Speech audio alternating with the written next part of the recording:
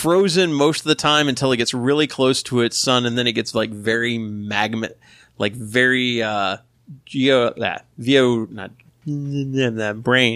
words, not geographically active. That just means there are lots of maps. Geologically. Geothermically? Yes, that would also work.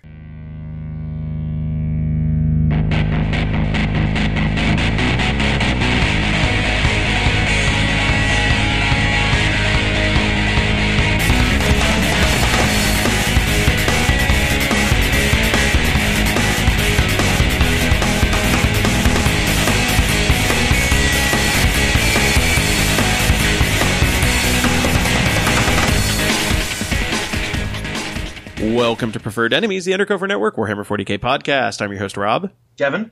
Dennis. And Richard. And we are all back together again for episode 179, and we are back to Codex reviews. And this time we have a brand new one in hand because we are reviewing Codex Space Wolves. Yep, still Codex Adeptus Astartes Space Wolves. Space puppies. Space Vikings. Vikings, werewolves, puppies, Bork. Yeah.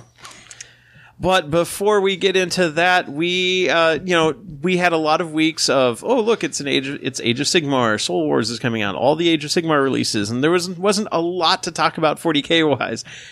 Well, that's been fixed. Yep. Yeah. We have a metric ton of releases to talk about, and we also have a lot of listener mail because when you say something wrong about Guard players make sure to let you know. Yeah. So I stand by everything I said. So we'll get to that. We have a lot of listener mail and we have a lot of news and new releases. So let's get right into it. And it's actually a good thing we pushed off recording a day or so because then we had Warhammer Open Warhammer Open Weekend in Europe, which came with more news and new releases. So let's see what all has been announced since the last time we talked. Well, Tooth and Claw would be a big one. Yeah. And that is a new box set, which if it's got Claw in the name, you know it's Space Wolves involved. It could be orcs. Well, which one was the last one? Was it Deathclaw, Stormclaw, Deathclaw, Deathstorm, Clawstorm? Deathstorm was the Blood Angels Tyranids one, and right? Stormclaw that was orcs and Space Wolves. Okay, so if there's Claw in it, so Tooth and Claw. Of course, Tooth, could also be orcs. Yeah, and that's their money. Claws could be orcs too. That's true. And the people that, in this case, Space Wolves are fighting have teeth and claws. We'll just have to rip them up and take them. Yep. Which would be Gene Stealer Cult. So we're getting a Gene Stealer Cult Space Wolf box with a focus on Primaris Space Wolves and aberrant Gene Stealers. Yep. And, oh my god, the new Gene Stealer Abomination. Oh, yeah. Oh, he is beefy and monstrous and scary. Because, let's see, we'll bring up the stats on that bad boy, because they did release that to the Warhammer community page. So yeah, the Abominant. So basically there's now an aberration character, or an aberrant character, who has the Power Sledgehammer of Doom. So double his strength, which he's strength 6. So strength 12, AP -3, D6 damage that never does less than 3. Yay. Yeah, he's going to destroy things. And the new aberrant models, they're actually getting a multi-part kit now that give them a lot of just design options. So they're going to look really good. Yeah. I find it interesting the way they did those the push fit ones that they had, or they weren't push fit. They were just kind of easy build mono pose. Right. But they weren't actually mono pose because the front of them were interchangeable. So between the two different sets that they had, you could actually build 4 different ones. Uh-huh. You just had to swap the torso fronts. And now you're going to have a whole bunch of different options. Because we get the guy with the street sign, for example. Right. So, no, I like it. Or the two-faced guy. The two-faced guy, yeah. Now, I'm curious if they're going to have... And I didn't see that they had the new gunslinger cultist in the box. I did not notice him. And we know he's coming, so I'm just going to hazard a guess, since we have a Space Wolf Codex now, and this box set is Gene Stealer Cults Space Wolves with a new Gene Stealer character at least, that we're going to get a new Gene Stealer Codex soon, and then possibly and then possibly a new character release with that. Probably. Somebody that's like maybe a step down from a Primus. Because that's always been kind of the problem, is like they have like the 3 main HQs that you always take, and then like the Icon War, or it's because it's the Primus, the Magus, and the Patriarch. Right. And then like an Icon War that you generally take because, of course you would, because they're all about bubbles of buffs. Mm-hmm. So, and now you've got the Abominant. So they're actually, it sounds like they're going to have more HQ choices. So I'm guessing this guy's going to be. I would imagine so. Yeah. Like he'd be like a metamorph character. Seems like. So anything that can, anything that can flesh out a faction more and give them a few more options is always good. Yep. And I'll say I was looking at the other side of the box, is it's all Space Wolf Primaris, which is pretty awesome, and that I think goes hand in hand with the Kill Team box of Space Wolves is also all Primaris, and none of them overlap. So get both of those, and you've got a solid start to a Primaris Space Wolf army. Right. And again, they're rolling out more Kill Team starters as well. They just announced Drukhari and Deathwatch with like Deathworld Force terrain. But yeah, you can really tell they're trying to push the Primaris stuff with, because it pushes a new model line, it advances the story. Primaris are going to be the new hot thing, although when we get into the Codex review, I'm still not quite sure how well Primaris fit in with the rest of the Space Wolf mentality, but we'll get to that when we get to the Codex. Let's see other things that have come. Adeptus Titanicus is out now. Which it's an extra game. It's got and I know some people have already been thrown off by the fact, like, if they weren't aware of it, they're like, oh, wait, this isn't the same scale as 40K, and I can't use the models in 40K. Well, and for some people that, like, if they didn't know what this was, that kind of killed their interest, because they want to buy a box set that is something to expand something to expand an existing army. And this is not that. This is a very different game with a very different rule set. I mean, it's, well, very different. I mean, it's still got some of the basics. You've got like weapon skill and ballistics will work very much the same way. But I really do think that they're doing some very interesting things with it. The fact that your data sheet is also your like damage tracker for the game, because basically every data sheet is this cardboard sheet with like that looks like a command console, and there's little holes punched in it where you put tokens to like keep track of, like, here's the status of my reactor, here's the status of my void shields, here's the status of the individual systems, and as they take damage, you're moving these up. As your servitors are repairing things, you're moving them around. You're having to actually kind of like monitor your power levels, because like you can push your reactor to its limit to really get the most out of your Titan, but that means that things will start exploding. It looks like it's a very good. I have not had a chance to play with it. I've had a chance to look through the rulebook.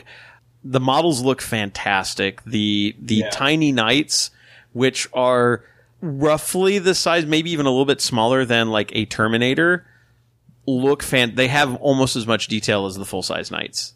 They look really, really good. The Titans themselves, at least the Warlord, because that's the only one they have out right now, looks really nice.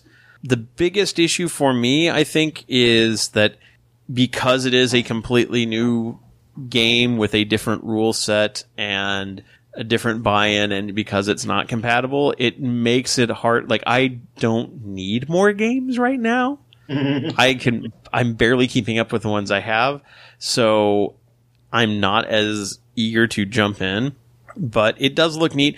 I heard that some events are actually like places that do Titan marches, Titan battles, kind of the Titanic equivalent of a night joust, are going to like use the Titanicus rule set, but with all the ranges scaled up to the full size models. I like that. So That's cool. that'll be crazy fun. One thing I am really impressed with is the terrain that they've released. I think it's the Civitas Imperialis set. Basically, it makes all these like box buildings, but the boxes are like, some of them are like 1x1 or 2x1 or like 2x2, like square, like made out of cubes. and then but you build like one level at a time, and then even after so you got your levels, like the individual pieces glued together, and then you don't have to glue the multiple levels on. They're all modular and they lock in really well and hold together, but then they're easy to reconfigure. So you can, like, with one set, you can do all sorts of different table layouts, that is, like, we've had the promise of modular terrain with, like, the Sector Mechanica stuff, and this is the first time I think they've pulled it off. It's just a shame that it's for a much smaller scale and doesn't work at all for 40K. They're about the size of, like, very small shipping containers, 40K scale, but no, I mean, it seems like it's a game that people have been asking for a long time. And I know there's been a lot of hype for it ever since it was kind of first announced that Forge World was looking at doing it and doing it all in resin. So having it available in plastic is much better. So if you are looking for a giant robot game to sit beside your 40K habit, it's definitely one I would look at, although it is very hard to buy now because the pre-order window closed like a week ago, and apparently most stores, it's like you are getting your pre-order amount and that's it. So if stores didn't pre-order product to keep on the shelves, you are not getting it. And in fact, from what I understand, like even GW stores were that same way. It's like we are getting stuff to pre-order and that is it. And I'm wondering if that is because they don't have everything out for it yet. Right now like in the rule set, there are rules and data sheets and everything for Warlords, Reavers, and Warhound Titans. But right now, and the Knights in groups of 3. But right now, the only things you can buy are the Warlord and the Knights. The Reaver is shown off in the latest White Dwarf, but there's no mention of when the kit is available. And at the open day in Europe, or the Warhammer weekend in Europe, they just revealed like the Warhound. So these things are coming and they will be available. And I think it's going to be kind of like Necromunda, where the base models are available in plastic. And then if you want the weapon options, you'll buy those in resin from Forge World. Although from what I understand, the Titan model is pre-built to be magnetized. Yes. So like they've got like recesses for magnets and tell you what sizes to use. So they absolutely intend you to buy like a Titan or two and just swap the weapons out. So I'm glad that they're forward thinking in that regard, and they're not going to force people to figure out how to kit bash the magnetization. They've worked it into the system already. So that's always good. Let's see what else. Let's see. House Cawdor is available for Necromunda now, which, hey, if you were looking for a cultist kit, that's the one.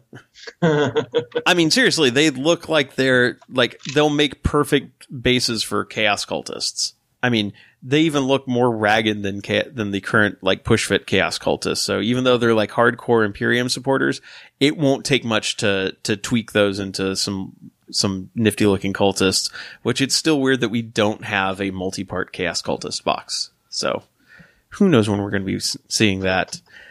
Kill Team they gave us more information about Rogue Trader, which is absolutely confirmed to be just an expansion for Kill Team. Right. With like a bunch of weird Nurgle mutants on one side and a Rogue Trader and their crew on the other. So it's basically it's going to be weird. It's going to be kind of like a very self-contained campaign box. It doesn't spill out into other 40K stuff, although I can't imagine it'll be long before anything in there has rules for using in 40K. Yeah. Mm-hmm. Let's see. I mentioned the new Kill Team stuff for Drukhari and Deathwatch. Let's see. Oh, yeah. Orcs get a little something. Yeah. Yep. Yeah, Orcs get new war buggies. They've changed the names of them, like the Custom Boosta Blasta and the Shock Jump Dragsta. Yeah. But, the new buggies look awesome. They look pretty cool. Yeah. And it sounds like it's going to be its own box game. So, hey, Gorka Morka's back. Yeah. So, yeah. And the commercial that they rolled out for this was awesome. Yeah. Especially showing the old buggy model. Yeah. And then showing what we want to do with it because it's so old. Well, we've talked about like how to kit bash orc models is you build a model and you then hit it with in this case, hit it with a wrench. Yeah. But just showing that the size of the wrench they dropped on that thing was awesome. Yeah. Just watching it explode into bits but doing it like German car commercial style was great. But that is coming in October or Orktober, which tells me that, which is also why I think Gene Stealer Cults is coming in September, right? Because Orc Codex will be in October, right? So only a couple more months to wait, Orc players, and you will be rewarded with some sweet new models. We're also getting the Space Marine Heroes line, which was previously only available in Japan. That is finally coming to the rest of the world. That's cool. So nice. you too can buy blind box Space Marines and hope you get the ones you don't have yet. But it's like people have been wanting to figure out how do I import this out of Japan? How do I get a hold of these? Because they look good. They're on their second set of them. Like the first set was done in blue plastic. The second set's all in red plastic. Right. So, they're obviously intended to be like Ultramarines and then Blood Angels, but they don't actually have sculpted iconography, so you can use them use them as whatever. Although they are all old school Space Marines, not Primaris, which I think is interesting. Didn't the second set have some Terminators in it? Yes, the second set has at least one Terminator. Yeah. I know that the store out in Overland Park, Tabletop, had some. Oh, they actually did get some in at one point? I bet those disappeared fast. Yeah, well, and actually, what they did with them is they just opened them up and labeled what they were. Oh, okay. Well, nice. Fair enough. Before people bought them, so... Well, that gets rid of half the fun. Yeah. Obviously, these people have never bought Gachapon from Japan. And I imagine a good number of you listeners like, my God, Rob, you're a huge weeaboo. Like, yep, I am. Yeah. No shame there. Having been to Japan, I remember the bubblegum machines that just have a whole crap ton of them in the little plastic bubbles. Yep. Let's see. Oh, and yeah, a little bit of stuff about Sisters.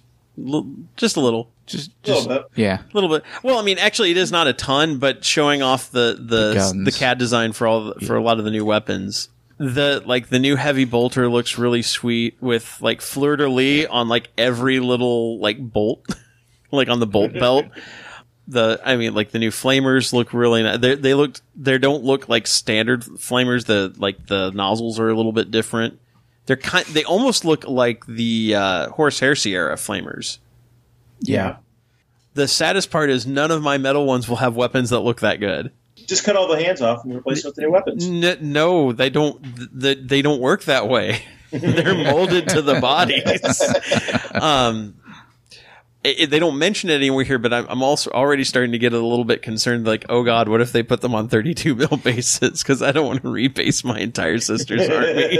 I'd say that's a possibility. However, Eldar, which are also 3 toughness, Guard, which are 3 toughness, have stayed on the smaller bases. That's true, but Sisters are also in power armor, so that might. They're still 3 toughness. They are still 3 toughness. For now, we don't know what's going to happen. Well, if they become tougher, then 32 But no, mils. I think they should. I think there's a space in the game for a 3 toughness power armor. Yeah, no, I totally agree with that.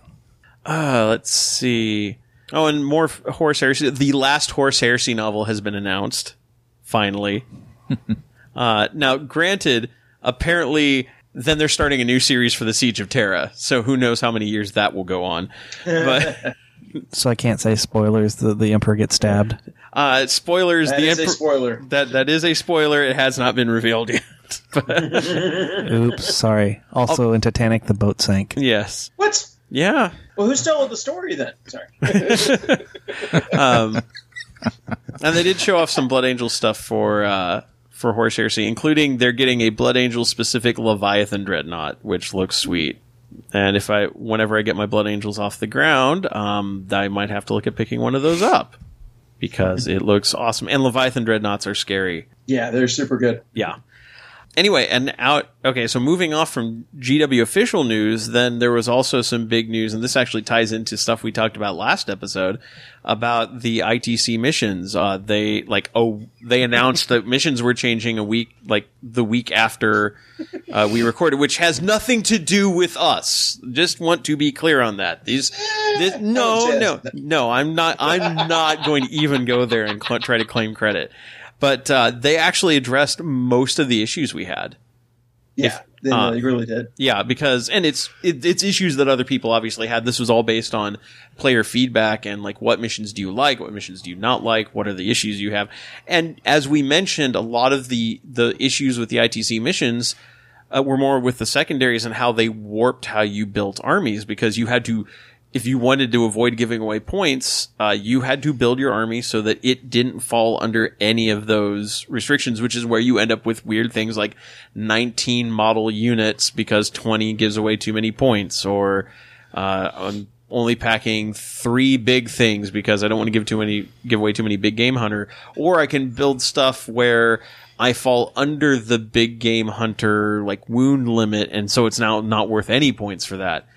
They also made sure to address points not stacking, so that like, because right now, like what they had before, that's like you could kill somebody, like kill a character, and I've got a point for Headhunter and a bunch of points for Kingslayer, especially if they're a warlord.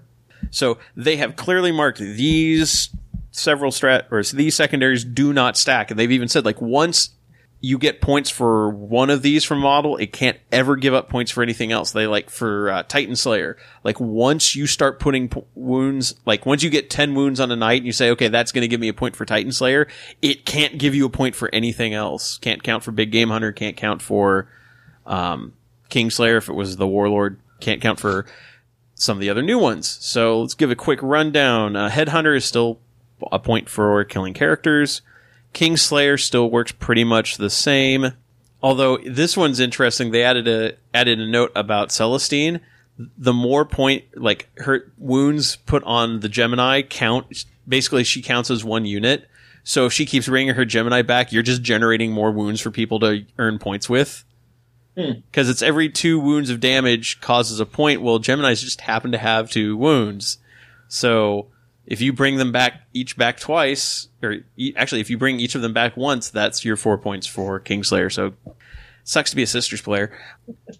Marked for Death, they totally stole one from Renegade Open, which I'm good with. So this one is basically choose 4 of your opponent's units with a power level of 7 or higher. You earn a point for each of those units destroyed. So it's assassination. But you have to pick bigger units. You can't pick like the cheapy 3PL or 4PL character that they're stuffing in the back. Let's see. Big Game Hunter is now enemy units with monster or vehicle and 7 or more wounds. So now those Carnifexes that you've been using because they're only 9 wounds and didn't count for Big Game Hunter count for Big Game Hunter. Yeah. Let's see. Titan Slayers. Okay, that one's every 8 wounds. So, but yeah, it does not stack with anything else. Reaper is now 1 for every 20 enemy models destroyed, you earn a point. So it doesn't matter that they're within a unit or not. You kill 2 10-man squads, that's a point. Which means Dennis can now take his Demonettes in units of 20 or more without giving up more points than he would otherwise. I'm just going to take him with squads of 30. Just to make sure you've got the extra buffer. Yeah, because that extra attack at 20 or more is really nice. It is very nice. Let's see, Recon is pretty much unchanged. Behind enemy lines changed. So now it's not just being within 12 inches of the table edge, because that was weird in some cases where the deployment wasn't clear on which long table edge you were on. It's now you have to have a unit in each table, one of your units has to be wholly within the enemy deployment zone, and this one is different at the start of your turn. So your opponent has a chance to push you out, which I like seeing missions where your opponent has a chance to do something about it. Death from 1,000 Cuts is gone and is now replaced with Butcher's Bill, which is now just destroy 2 or more enemy units instead of 3 or more. That is so much better, even though I did pull off Death by 1,000 Cuts in the last tournament. Yeah, but it also means more armies are open to it, because some armies don't have 12 units to give up all the points. Ground control is a new one, and that is just earn a point for each objective held at the end of the last battle round played, which is also why it's important that there was one mission in the game or in the ITC pack that only had 2 objectives. It now has 5 objectives, so that is actually achievable in every mission now. Old School is unchanged, and apparently Old School was one of the most popular secondaries, so people love it, and it actually works really well, and you can use it against anybody, so it's always a good pick. And that's it. If Gangbusters is gone, that one was weird, and there were so many units that weren't it didn't apply to, or didn't apply to very well, because it was like, what, for every so many models with 3 wounds, or every so many models in a unit with 4 to 5 wounds, you earned points for killing them. But like you had to pick the units ahead of time. But a lot of I'm running a 3 model Custodes Guard unit. Well, that gives up a point. Or was it like units of Wraith Guard only gave up like 2 points if you kill? Or is what, for every 3 models? I think it's for every 3. Yeah, so it's like a 5 model would give up 1 point. Yeah, would give up 1 point. It's like, but you only picked one model or one unit. Yeah, it was really bad and weird, and so it's just gone. I think that's the one that got replaced with ground control. So from the sound of these, like, there's no army that, like, every game you go into, you're going to have at least three decent choices to take, because like Marked for Death will probably be applicable, or, you know, ground control and old school will always be applicable. Recon's always applicable. So if nothing else, there's like some defaults that you can just kind of drop in, like, no matter what, I have the possibility to pull points. So this is a much better set. And I'm glad that Frontline and the ITC have been working and collecting feedback and figuring out how can we make these missions better. And it also helps to make list building more interesting, because we're not going to end up with these weird mutant lists that actively try to give away these points, because it's going to be very hard at this point to have a list that can't be scored full points against in some way, you know, some way or fashion. So no, I'm happy with this set. I also like the fact that they redid the scoring sheets, so they're not gray backgrounds, they're white backgrounds, so we won't kill people's printers to print them. And I have to say, I do really like the ITC missions now that I've had a really good chance to play them. And but I also still like the Renegade missions, and I think it's 2 very different paths of going about trying to do the similar things. And I think they both succeed in different ways. And so it's good to have both around. And Iron Halo is running both. They're doing like 1 day of Renegade missions and 1 day of ITC champs. So having these multiple formats available is good, because it gives us a lot of options as, like, for competitive players, it's a lot of options and things you have to think about. But now I feel like the army that you build for Renegade missions, you can also use in ITC and vice versa without any real, like, penalty. Like, an army I would build for Renegade missions, I can now use in ITC missions and not feel like I'm giving up more points than I would otherwise, because that weakness in the system has been addressed. Is there anything else that's been announced?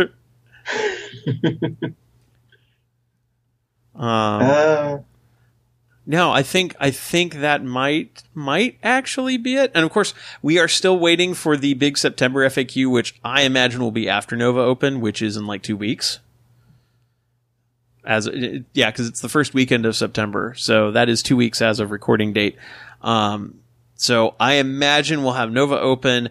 I don't expect we're going to see the kind of delay afterwards that we had from Adepticon, because I think my gut feeling is that with the first FAQ, the game is playing much closer to what Games Workshop intended. Yeah.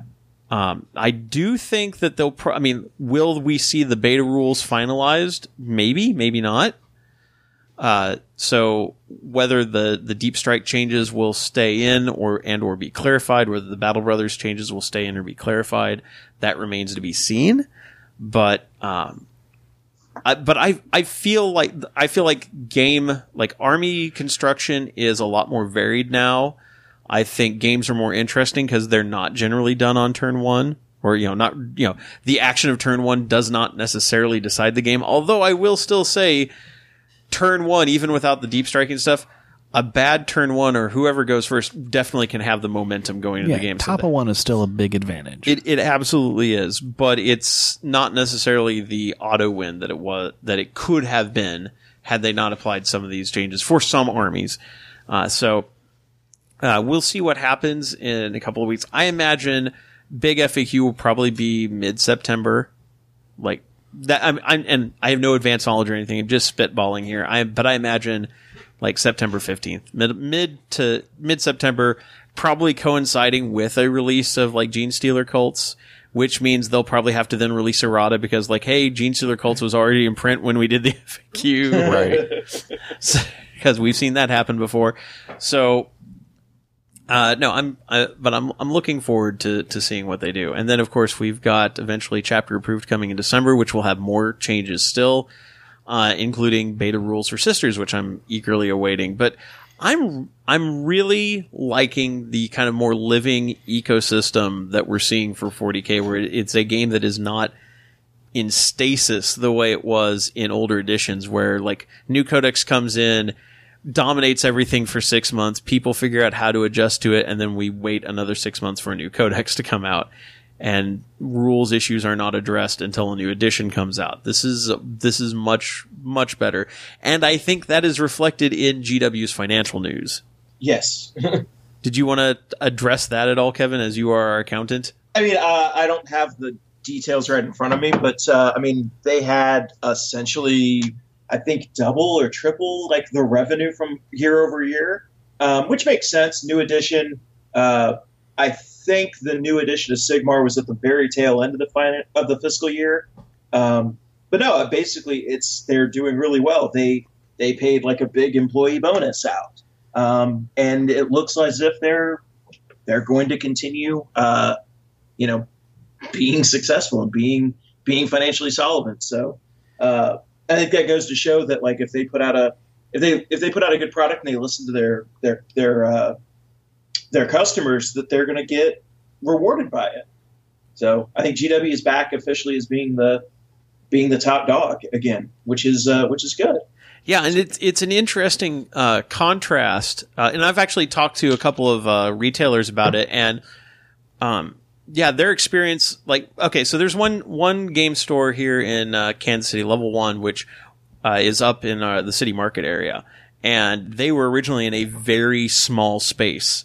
And they just expanded in March, they expanded into a much larger space, and now they have space for tables, which they've started doing Warhammer, like 40K events and Kill Team events. And I was talking with the guy that runs it, and he's like, yeah, when we first looked at expanding and supporting Games Workshop stuff, everyone told me, oh yeah, Games Workshop, they're, dealing with the retailer support is a nightmare, and they're going to have you carry their entire line of stuff, and it's going to be like $20,000, and you're just not going to be able to it'll make you broke trying to support them. And he's like, my experience has been the exact opposite. Like, they're like, yeah, as long as you just can carry, like, we've got this small display of like core stuff that we really want you to carry. And then beyond that, just order what you want and special order other stuff. And his experience with them has been very positive. So they've really, like, even at the retailer side, they've really stepped up their game, and they're listening to people and doing things differently. And it's an interesting contrast to the situation we have with like Fantasy Flight Games right now, which is in the middle of this really weird lull because they announced the new version of X-Wing back in like late April, early May, and we're still waiting. I guess some of the stuff was released at Gen Con. Yeah. But, it's not out till next month, so there's been this like 4-month lull where nobody wants to do anything. Like, most competitive events are either waiting for they're waiting for the 2.0 stuff, and because it's so incompatible, like, people are like having Viking burials for their old Ow. Well, it's like even the tokens have been redone, so like all the shield tokens and everything now expect you to turn them over to the other side to show that they've been used rather than just discarded. Everything's based on like regenerating, like flipping it back, and all the upgrade cards have been redone. The ship cards have all been redone. So it's like all your old stuff is completely incompatible. I mean, it looks similar enough to throw you off, but it's effectively incompatible. KGW, don't do that. Don't do that. I mean, 8th edition was a big change and basically rendered everybody's codexes incompatible. But the models themselves were, and Fantasy Flight, I will say they're kind of doing what GW did with indexes, in that there's basically like, for a faction, you buy a $50 kit and it gives you everything you need to convert that entire faction over. At least that part's nice. Yeah, I mean, you still have to buy the new core set because like the damage deck changed and stuff, and again, you'll need the new tokens and things like that. But But the problem is they announced it so far in advance and then they've been drip feeding information. And actually most of the stuff now has been revealed through like unboxing videos and people got advanced copies to promote. So everybody knows all the stuff that's out there, but you can't actually get your hands on it. And it's put the game in a very weird space. So everyone's just kind of chomping at the bit. Also, people have already found a critical flaw in the game with like one card, but we're not going to get into that because that's Star Wars and not 40K. But yeah, I think GW, if they are not number one, because Fantasy Flight kind of stole their lunch with X-Wing, but they are now on a solid contender back for top spot again. Absolutely. Which is good to see. And the thing is that will push Fantasy Flight to compete and step up their game. And that will push GW to keep doing the same. So it's one of the few cases where, you see capitalism actually work out and, competition makes things better for everybody. Yeah, absolutely. So, from there, that's a lot. Let's move on to listener mail. As always, these letters are written by you, the listeners. And if you have a letter you would like us to read on the air, we'll tell you how at the end of the segment. I am going to preface this by saying, unfortunately, we do not have a list review on this. It's not that we don't have them in the queue, and we may actually have to do a list review episode soon because we've had a few new ones come in. But we had 7 pages of listener mail. So normally we have like 4 or 5. So we're going to skip the list review and just answer mail. He's saying this is going to be long. It's going to be long, although I think a couple of these cover the same ground. So, we may be able to consolidate our answers a little bit, but we'll just go ahead and kick it off. So first one is from Will Bellows, and Will writes, "Hey guys, Will in Northern Virginia here, longtime listener, but I've decided to start writing in more frequently since you frequently mention your appreciation of listener mail." Well, we do appreciate it. It makes one of the segments of the show, and we like talking to listeners, so this is good. I just listened to your State of the Game episode, appreciated the meta commentary. It's always interesting to hear the contrast between the major circuit and the little world 6 of my friends have created in our hobby closet. Which, that is a very different thing. Local play groups and the larger competitive meta are 2 very different things. And that's exactly how we started. We started with a bunch of us here locally playing in my basement with, there was about, 6 to 8 of us. And we had our own little meta of the little group of us. And then you get out into the wide world. Oh, it was a shock, yeah. Oh, especially, I remember the first Renegade we went to, and we're like, holy crap, everyone plays very differently. Well, I also remember the first time we played at tabletop in the tournament. Oh, yeah. I mean, it is a shock when you get out into a larger world. So, yeah, it is really, it's fun to talk about and to experience. Anyway, continuing. I'm sure you've already had a few emails about this. Oh, boy, did we. But in your discussions around guard, command point recycling and farming, I noticed you were describing Kurov's Aquila as more powerful than it really is. In-game, you gain 1 command point on a 5-up each time your opponent uses any stratagem, not refunding each command point on a 5-up anytime a stratagem is used. Maximizing refunds requires spending your warlord trait on Grand Strategist, which lets you reroll 1 command point spent, but only when you use it as a stratagem, which I want to add in. They errated that in the last set of errata to specify that Grand Strategist is only when you spend command points. As it's written in the codex, it's when command points are spent on stratagems. So they definitely toned it down. So continuing. In the guard example, either the Aquila Relic or the Grand Strategist trait are powerful on their own, but when you combine them, suddenly I recycle command points on a 5 when I spend them and get a freebie on a 5 every time my opponent spends a stratagem, which then can also be recycled on a 5 when I use it. Talk about a feedback loop. The simplest solution would be limiting each army to a single CP recycling ability or relic, just as GW introduced the rule of 3 to cap a different flavor of spam. This would immediately prevent guard players from recycling command points in both their turn and their opponents and force players to choose between recycling via warlord trait or relic slot.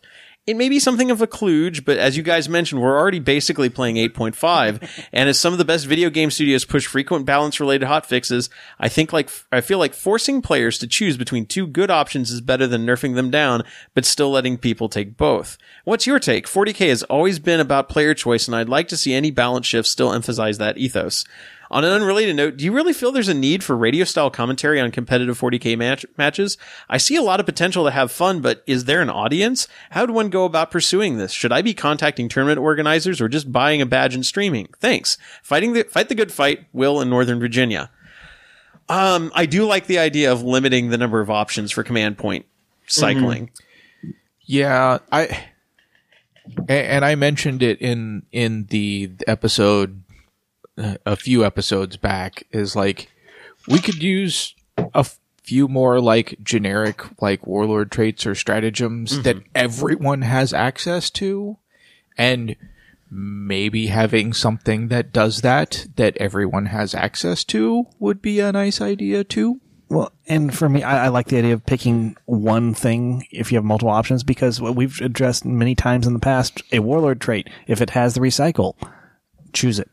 And we said there might be 5 other warlord traits. They might be good. But command point recycling is always better. Right. And that's a frustration I have with like warlord traits in general. So at least if you made it an option to give people more ways to get the options out there, like maybe have other groups that have a relic that allows something similar.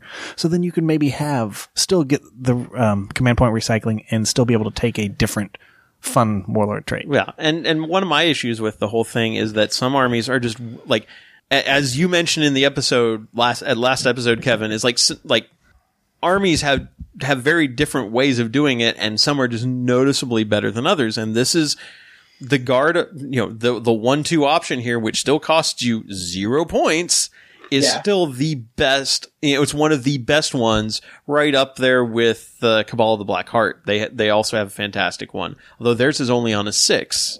So this is still better because it's like a third of the time you're getting command points back. And having played against players who are using they're taking guard command point batteries, and like they're basically getting free rerolls. Like anytime, like, oh, I'm going to spend, I'll reroll something. Okay, I'll steal your command point.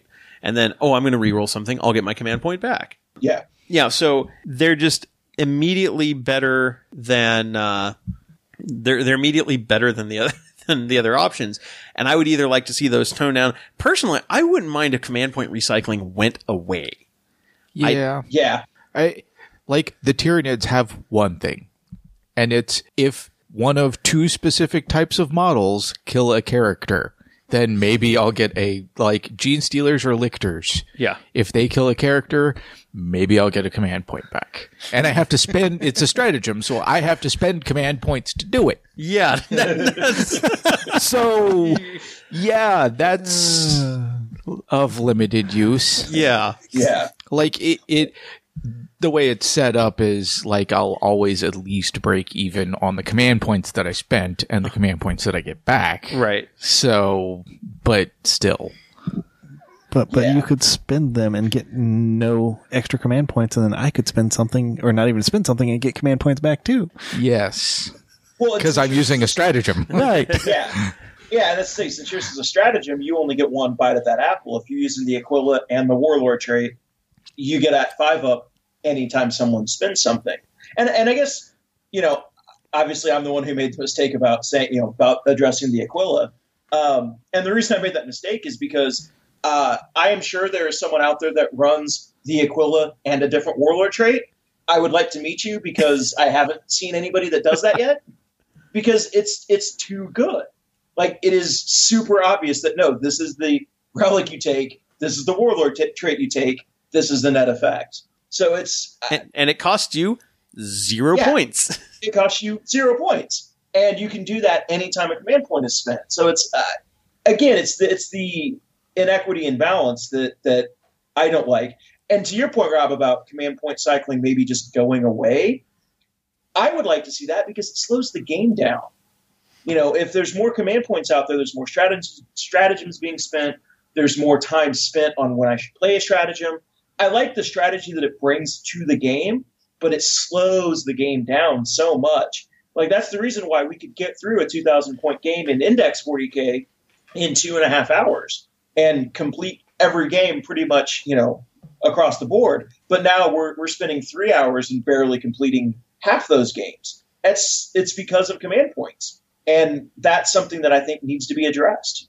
Yeah, and I also think that because with recycling is one of the reasons why, for example, Agents of Vect is so powerful a stratagem, because so your opponent is spending command points on a stratagem. Okay, so now my Blackheart Cabal Warlord trait kicks in. I'm going to refund. I'm going to get some of those, and then I'm going to spend Agents of Vect. Okay, now I'm going to get a chance to get all 3 of those back, and I might generate more later on in the game as you spend more stratagems. Oh, look, I have 3 points back again. I could Agents of Vect again.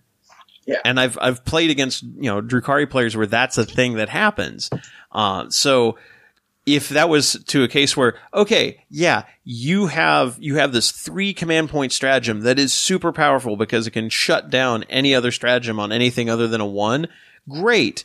However, there's a very good chance that you get 1 shot with it unless you build your army to have a ton of command points and all you're doing is trying to counter. You're not using any points for rerolls. You're not using any points for any other stratagems.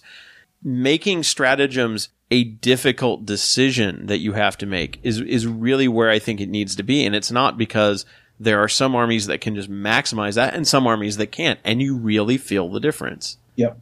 But yeah, in a medium of saying you can do one or the other, and like maybe it could be as simple as Narada saying, like, if you take Grand Strategist, Grand Strategist and Kurov's Aquila can't stack, or something that says that you can use one of these effects or the other. Mm-hmm. I still think Grand Strategist is too powerful as it is. I'd like to see, if nothing else, maybe all the command point recyclers are just reset to when you spend a stratagem, roll a d6 on a 6, you get a command point back. If all of them were like that across the board, they would still be good choices, but some of them would not be so obviously blindingly good that they're auto takes. And you also need to address the cases like Death Guard and Tyranids where you are paying, where some armies are getting this stuff free and you are paying points for a very limited version of it. Yeah. Because that's not good for those armies either. Either that or you have to give those armies other options where it's just like, oh yeah, I could recycle command points, but this is so much better for them. And I'm not a game designer. I'm not sure what that point is. But yeah. And so maybe that's something that I'm hoping that's something that gets addressed in the big FAQ. Because I think, again, like we said last episode, the 5 command point for battalions was good, but I think it had unintended side effects, and that's one of them.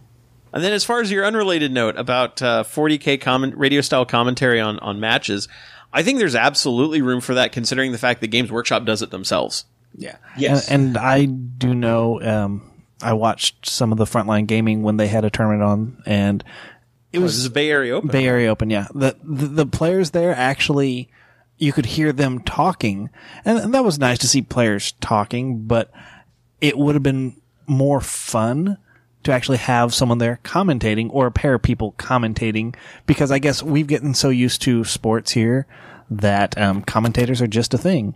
I mean, I watch a lot of esports, and in esports you have a lot of commentators, and truthfully some of the esports I watch specifically for the commentators because they make the game more enjoyable. With one, their commentary, or two, they're just fun to listen to.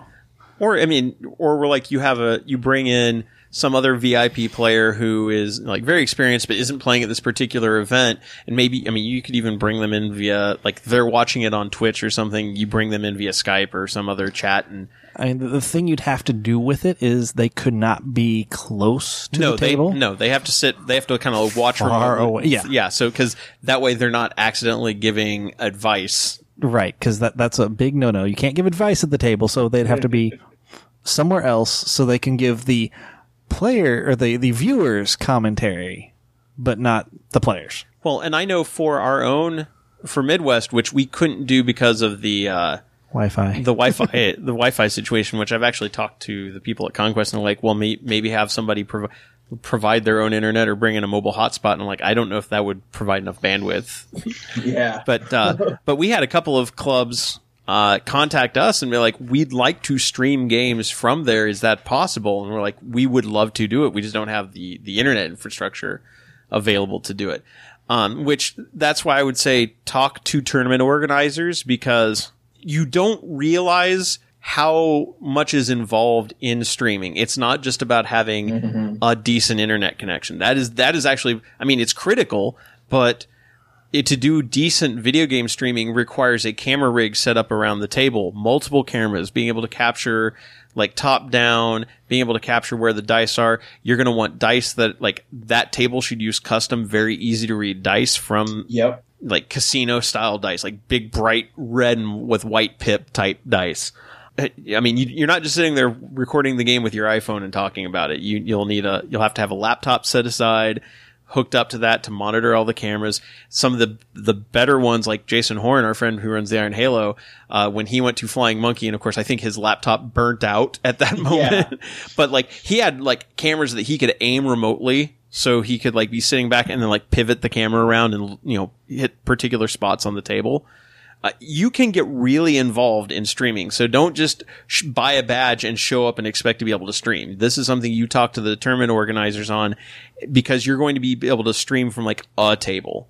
Yeah. And that way, that makes also that table there. That's going to want the tournament organizers are going to want to highlight their best table with their best terrain and really make a presentation of it, because that's part of this too, is the spectacle. They're going to want to put people with better painted armies on there, at least day one. Day two, they may want to put the people who are winning and have that be the top table, which then you're at the whims of whatever they were feeling like painting at the time.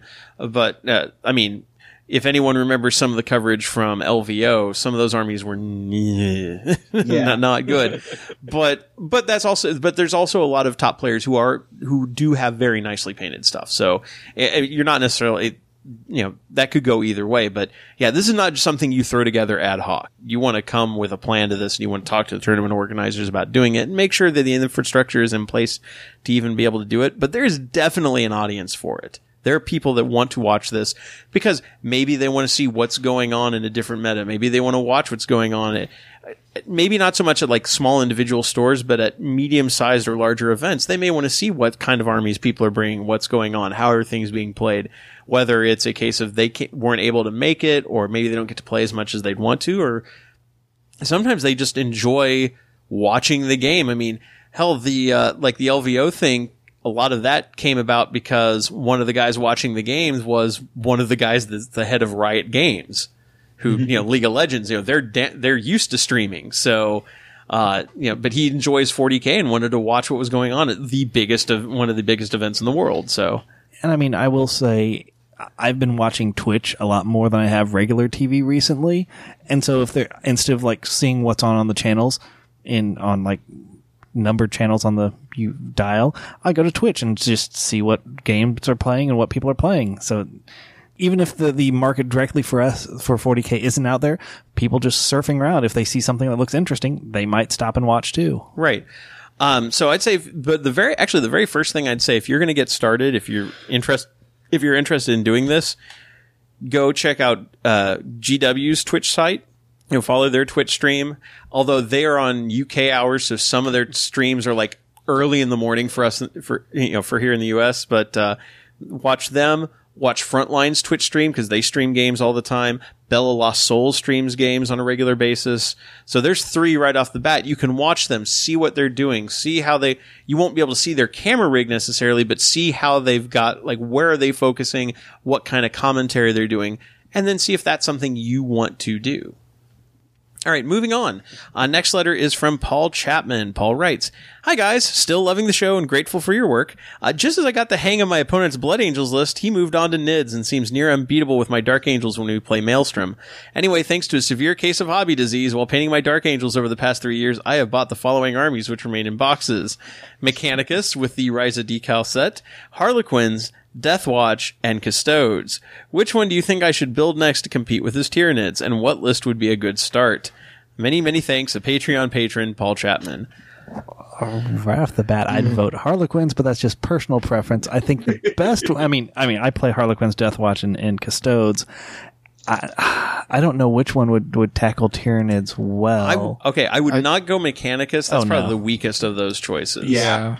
I would actually almost probably lean towards Deathwatch. Yeah, I think so. Because especially if you know what you're fighting with Deathwatch, you can really tailor the army to take care of your opponent. Yeah, they do have all the tools to do that. I mean, Custodes is also not a bad choice. It depends on what you've got available as Custodes, though. And Custodes is like even more so than Death Watch. It's kind of a, it's a very powerful elite army, but you will feel every loss every unit, every model you lose, you will suddenly you start losing capability really fast. It also depends on what type of Tyranids are being played. Is it Horde Tyranids or Elite Tyranids or Monstrous Tyranids? Right. Because each one of those you kind of have to tackle differently. Even different hive fleets are going to play very differently. So, so we can't really suggest what list you have to put together with any of those until we know what you're facing in Maelstrom. We could say the highs and lows of each group, though, because Harlequins, the highs are you'll have psychic defense. You'll be fast across the board. The concern would be, will you do enough damage to take out the Tyranids? If they're monstrous creatures, you probably wouldn't have as many problems with, but if there's a horde, that's what I'd be concerned with. Yeah. And I would say that's also true for Custodes. You can get you can get outnumbered very quickly with Custodes, and weight of numbers will still wear you down. Right. The benefit with Custodes with that, though, is everyone there is objective secured, because he's saying with Maelstrom. True. And so that's a benefit they have. But the biggest thing I've run into with Custodes is if you have a bad day of rolling, your army's having a bad day, because every loss is felt so much. Mm-hmm. It's not like, I lost like 2 or 3 Harlequins. No, you lose 2 or 3 Custodes, and that unit is useless now. Well, not useless, but they're definitely weakened. Yeah. That is so weird. That is so not my experience playing Custodes. I mean, I would say, actually, if the Tyranid army that you're facing against is Horde, I almost would recommend Mechanicus, because that's the one that you can, that's true. You have the weight of numbers. That's true. You can match that more numbers. Fair enough. Yeah, you can match them number for number. And depending on what you've got, again, you'll have tools to deal with pretty much anything. Do they have Flyrants? You're running Onagers with Icarus arrays. Are they running lots of little Griblies? Your Rangers and your Vanguard are going to put out lots of firepower. Electro Priests are nasty in close combat. You've got access. I mean, even look at bringing a Knight to the table. Yeah. To go along with it. So yeah, Mechanicus, if they're Horde, Mechanicus is definitely not a bad choice. If they're Nidzilla, like if they're playing big monstrous creatures, Deathwatch or Custodes, because that's a case where Custodes will actually, like, if you're both running small numbers of models, I'll put my money on Custodes any day. You've got you've got the invuln saves to keep you alive, and you've got multiple wounds, and you will tear up single targets in combat. Yeah, the only concern I'd have if it was Nidzilla is if they've got the psychic stuff, because Custodes aren't great at psychic defense. No, the only thing they've got is their 6-up, feel no pain against mortal wounds from psychic powers. And the other thing is, other than, Deathwatch has access to librarians. They do. And Harlequins have access to a Shadow Seer. Or they have Shadow Seers. The Shadow Seers. Well, the Shadow Seer is awesome. It is awesome, but so are, Deathwatch librarians. Yeah. Because the Librarius discipline is really good. Yes, it is. But otherwise, like if your opponent's running lots of psychic powers, Mechanicus and Custodes will leave you wide open to that. You really don't have anything to answer that. Is going to come down to what your opponent's playing. But of all 4 of those, the generalist pick that is most likely to be good is probably Deathwatch. Yeah, I will agree with that. As much as we said Deathwatch isn't competitive, Deathwatch is a lot of fun to play, and it does its own. And it's not competitive in like the current competitive format. In a Maelstrom game, in Maelstrom games where your opponent's playing like Nids, Deathwatch you can address those issues. And again, they've got access to tools that can deal with pretty much anything the Nids are likely to throw. Plus, you even have stratagems to target Synapse care. Yes, you do. Yeah. So you can pick those out quickly and try to work there. And as we talked about, intercessor squads, like the Fortis Kill Team type builds are really good, and that having that second wound helps. And that'll also give you some of the firepower to thin out those hordes as well. Yeah. All right, next up, Clint Smith. Clint writes, Hi, preferred enemies. I have a quick counts as question for you guys, which, if anyone's not aware, counts as is when somebody is using a model, basically using a non-standard model for something. This is not the same as proxying, where somebody's like, this model for this game is standing in for this. This is where somebody has bought an alternative model and is using it, and it doesn't quite, it doesn't match one for one the existing model. So this is a guy in my local scene who recently started using $9 World War II plastic replica tanks as the Forge World Hellhounds. I'm all for cool conversions and counts as things that make sense. I'm currently working on Age of Sigmar Morghasts for Thousand Sun Demon Princes, which I've seen people who have done that, and they look really good. But these tanks look like the ones that come from dollar store army men bags. He justifies by saying the dimensions are close and he'll eventually add plasticard. I may be getting worked up over nothing. Forge World is expensive and I haven't played him with his new list, to be fair. But we both go to the same tournaments and I just feel like if I played him at a tournament, I'd be upset.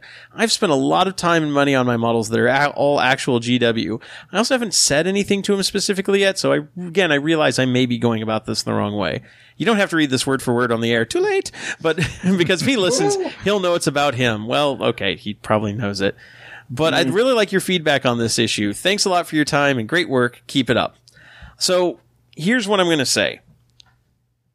As long as the models are close footprint wise, and if he goes through the trouble of actually like building out the expansions with plasticard to make them fit better, I've got no problem with somebody using an alternative model, even if it is a $9 plastic replica that doesn't look amazing. But if he's making an honest to goodness effort to just like, he wants to use the Hellhounds, he can't afford the Hellhounds, but he's found an alternative that is within his budget and he's willing to convert it up to at least make it mostly fit, I'd have no problem with it. I understand. Yeah. You're like, I've spent a lot of time and money on my models and they're all actual GW. That is great. And I don't want to seem dismissive. I don't want to say, well, bully for you, huh? But it's like, no, that is good. And that's awesome. Not everybody, especially with guard where there's option, you have to field things in numbers and it can get really cheap. At least he's going with something that's military and looks, vaguely appropriate. So, I mean, I've seen some really, really bad, like, mortar conversions and Earthshaker battery conversions. So, the fact that he's using, World War II plastic tanks, it is not something that is really an issue. The one thing is, if he goes to a tournament with it, he should float it by the TO to make sure that Absolutely. They're like, I mean, that is standard courtesy, as has been evidenced by things that like, the ATC championship, run everything by a judge if it's not a standard model. That should just be understood. Other than that, this is not an issue of you played somebody at a tournament and they were using a non-standard model that didn't quite look right and you're kind of steamed about it. You, by your own admissions, like, well, I haven't really talked to him about it. It doesn't really, if I ran into somebody at a tournament, I might be upset. This doesn't really affect you. This is something that's like, you feel bothered from the sound of the letter. You feel bothered because you've put a lot of time and money into GW models and this guy isn't, and you feel like what he's doing isn't right because it's not the way you would have done it. It's not your problem. I mean, again, I don't want to seem dismissive, but this is his hobby. Let him do it how he wants. If there's an issue with it, like if it turns out that like it's modeling for advantage or something, then that's an issue, but that's up to the tournament organizer. For friendly play, this should not matter at all as long as he's making an effort and you're, and like, hey, by the way, I'm using these as Hellhounds. Is this cool? And then that's when you can say, are they, maybe not, but see what he does with the plasticard. Like, actually give the guy a chance to convert him up and see what he does with it. But otherwise, it's not really your problem. It's not your hobby. It's not your money. Let him figure out how to field an army in a way that works for him. Cause this may be he's trying out the Hellhounds to see if they work for him. And if they don't, he scraps the project and moves on to something else. If they do work for him, then he goes through and finishes it. Yeah. But yeah, Clint, I really, it's nothing to get upset about. I really don't think it is. It's all, like I said, it's not your hobby, so don't worry about it. Next up, Seth Charles Oster writes, "Howdy, P-Enemies. A few of my friends and I are going to try to get a podcast going. It's going to focus on us trying to get into competitive play. None of us really did any events before a few months ago, as well as the journey of making an organized community in the central Alabama area, mostly around Montgomery. I wanted to reach out and see if you had any advice on getting a podcast off the ground." You're in luck because we have a sister podcast that has done just this thing. And that, and Kevin was part of that crew, in fact. Yes. Yeah, absolutely. So, there is we'll put a link to the episode, but it is it's the audio from a Gen Con panel that you guys did. It's the audio from a Gen Con panel we did 3 or 4 years ago now. It's about an hour long, and it basically just goes through step by step, everything from, so you want to start a podcast, picking a topic, picking time to record, episode topics, sound engineering, mic stuff like that. Like, it goes into some technical stuff. It goes into the software. It does cover a lot of things. It's not the most in-depth, but it covers a pretty good breadth of topics. And then if you have like specific questions, about technical issues and stuff like that, definitely reach out to us. We can try to see what we can do to help. We've been really lucky in both podcasts that we actually have friends that are like sound engineers. So we actually have gotten really good advice on what equipment to buy.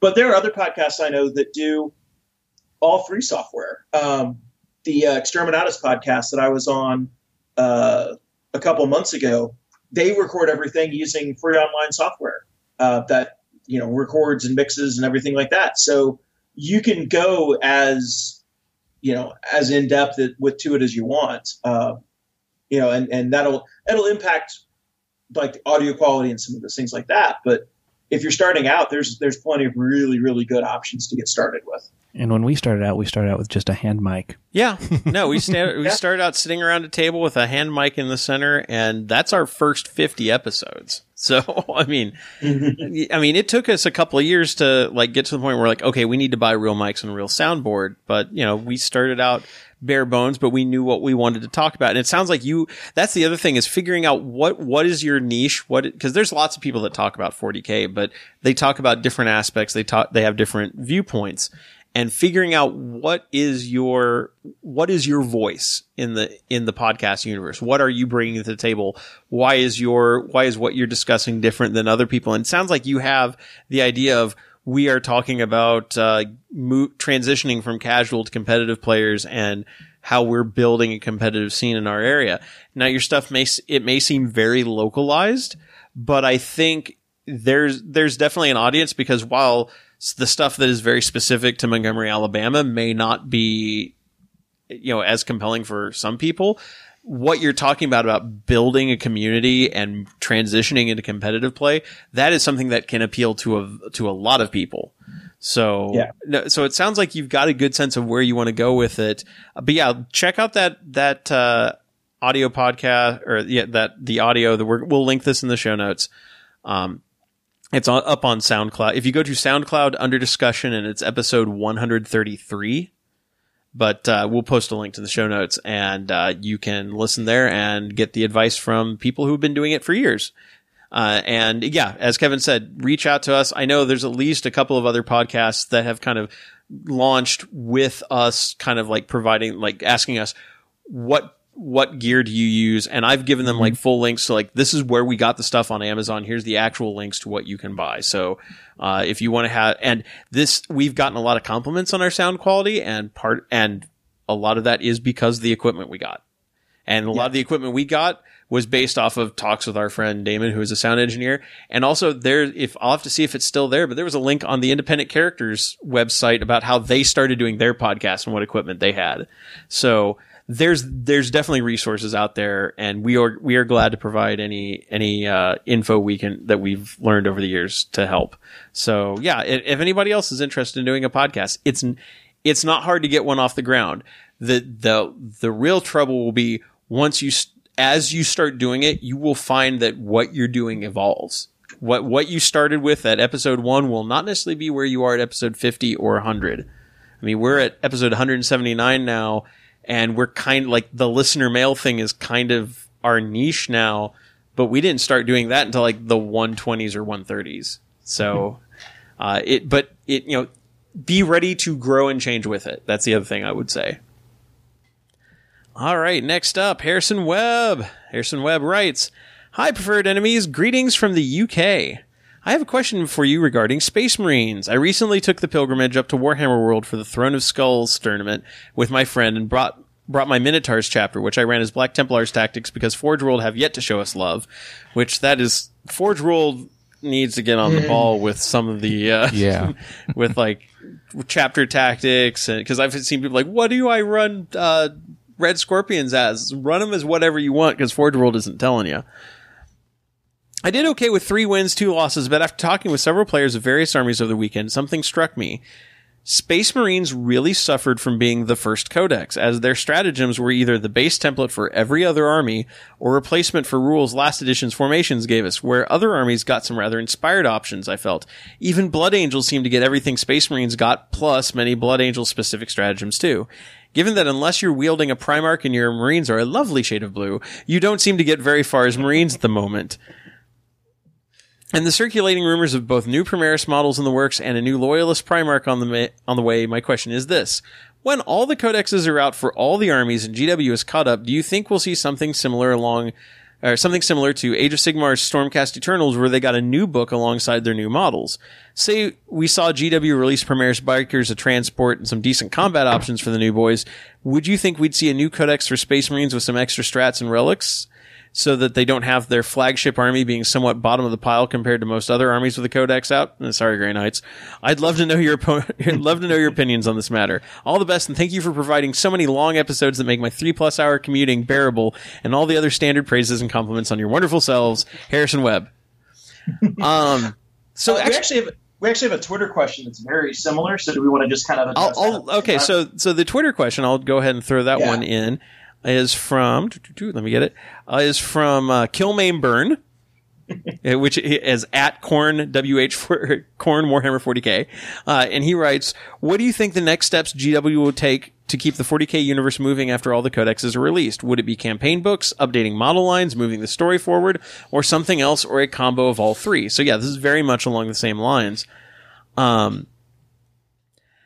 So I would say, one thing I think we're definitely going to see campaign books. I would like to see a return to campaign books. I want to see the story move forward. Well, and which is why we want to see campaign books.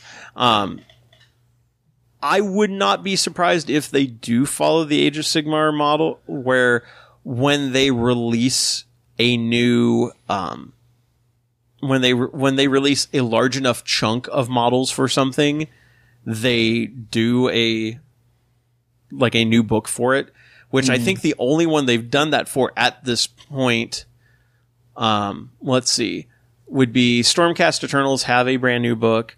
And then there's some overlap between Night Haunt and Legions of Nagash, but they're a little bit different because there's some that are because there's some Legion of Nagash stuff that counts as Night Haunt, but not everything does. Right. Yeah. It's kind of weird. They added in that anything in the Soul Wars box works in Legions of Nagash, but then there's stuff in the new Night Haunt's Battle Tome that is Night Haunt stuff that you can't use in Legions of Nagash. That's not confusing at all. Yeah. They should make a flowchart. Oh God, no! Stupid flowchart. It's a well-meaning flowchart, but it is not helped. Well, and I think the trickier part is will you release Primaris Bikers, new Primaris Transport, new Primaris Combat options, etc. Well, that's not just one codex that needs to get updated with that, because now you're talking Space Marines, Blood Angels, Dark Angels, now Space Wolves, Death Watch. Yep. No, I wasn't going to forget. So there's five books that are going to get access to this stuff. So you would almost have to release a comprehensive Space Wolf thing that included all the Space Wolf chapters in one book. Space Wolf chapters? Space Marine chapters.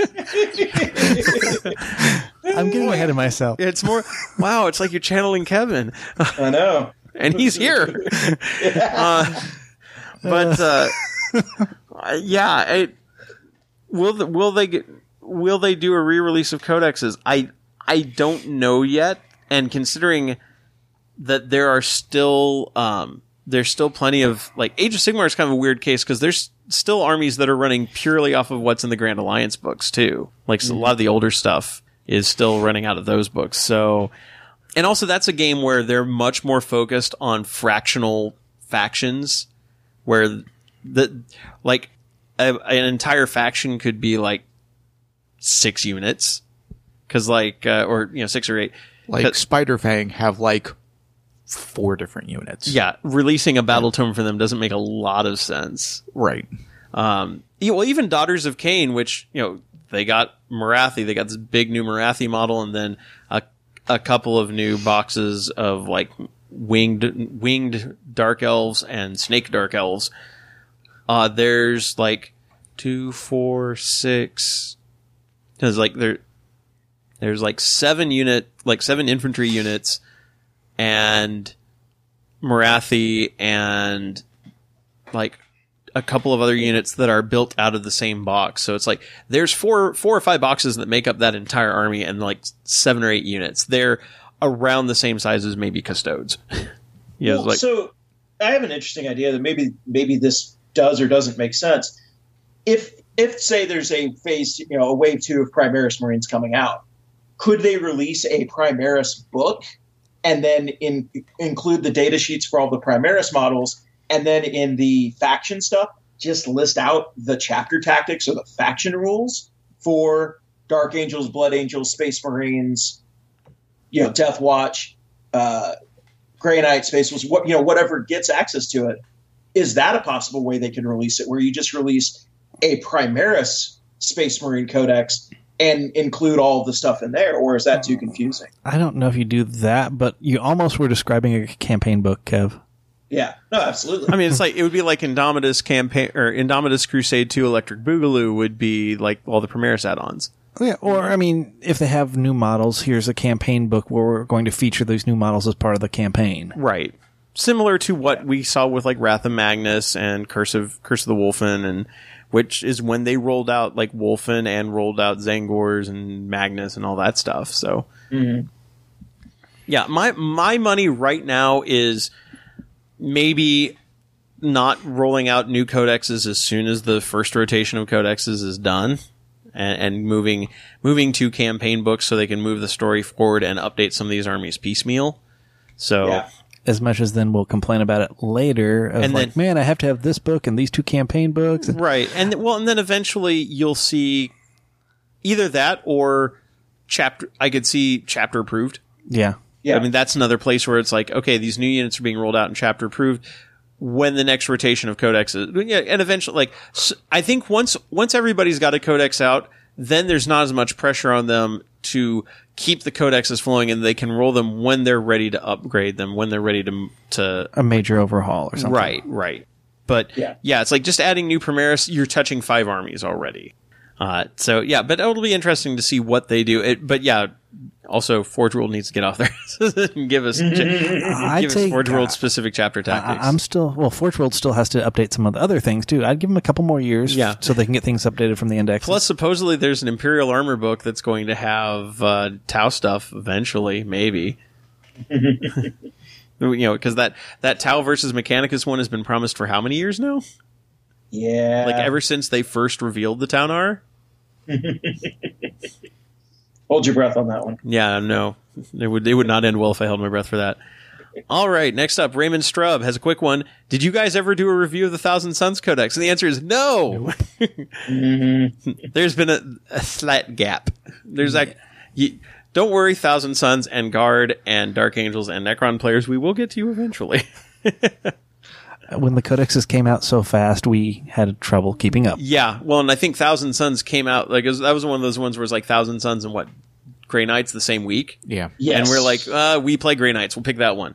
And then something else came out and we never got back to Thousand Suns. So we will get to Thousand Suns eventually. Next up, Dustin Brown. Dustin is a Guard player. I'm also giving Dustin a little bit of shit because I know Dustin. So, but anyway, so This one's a little bit of a critique. Just going to say that.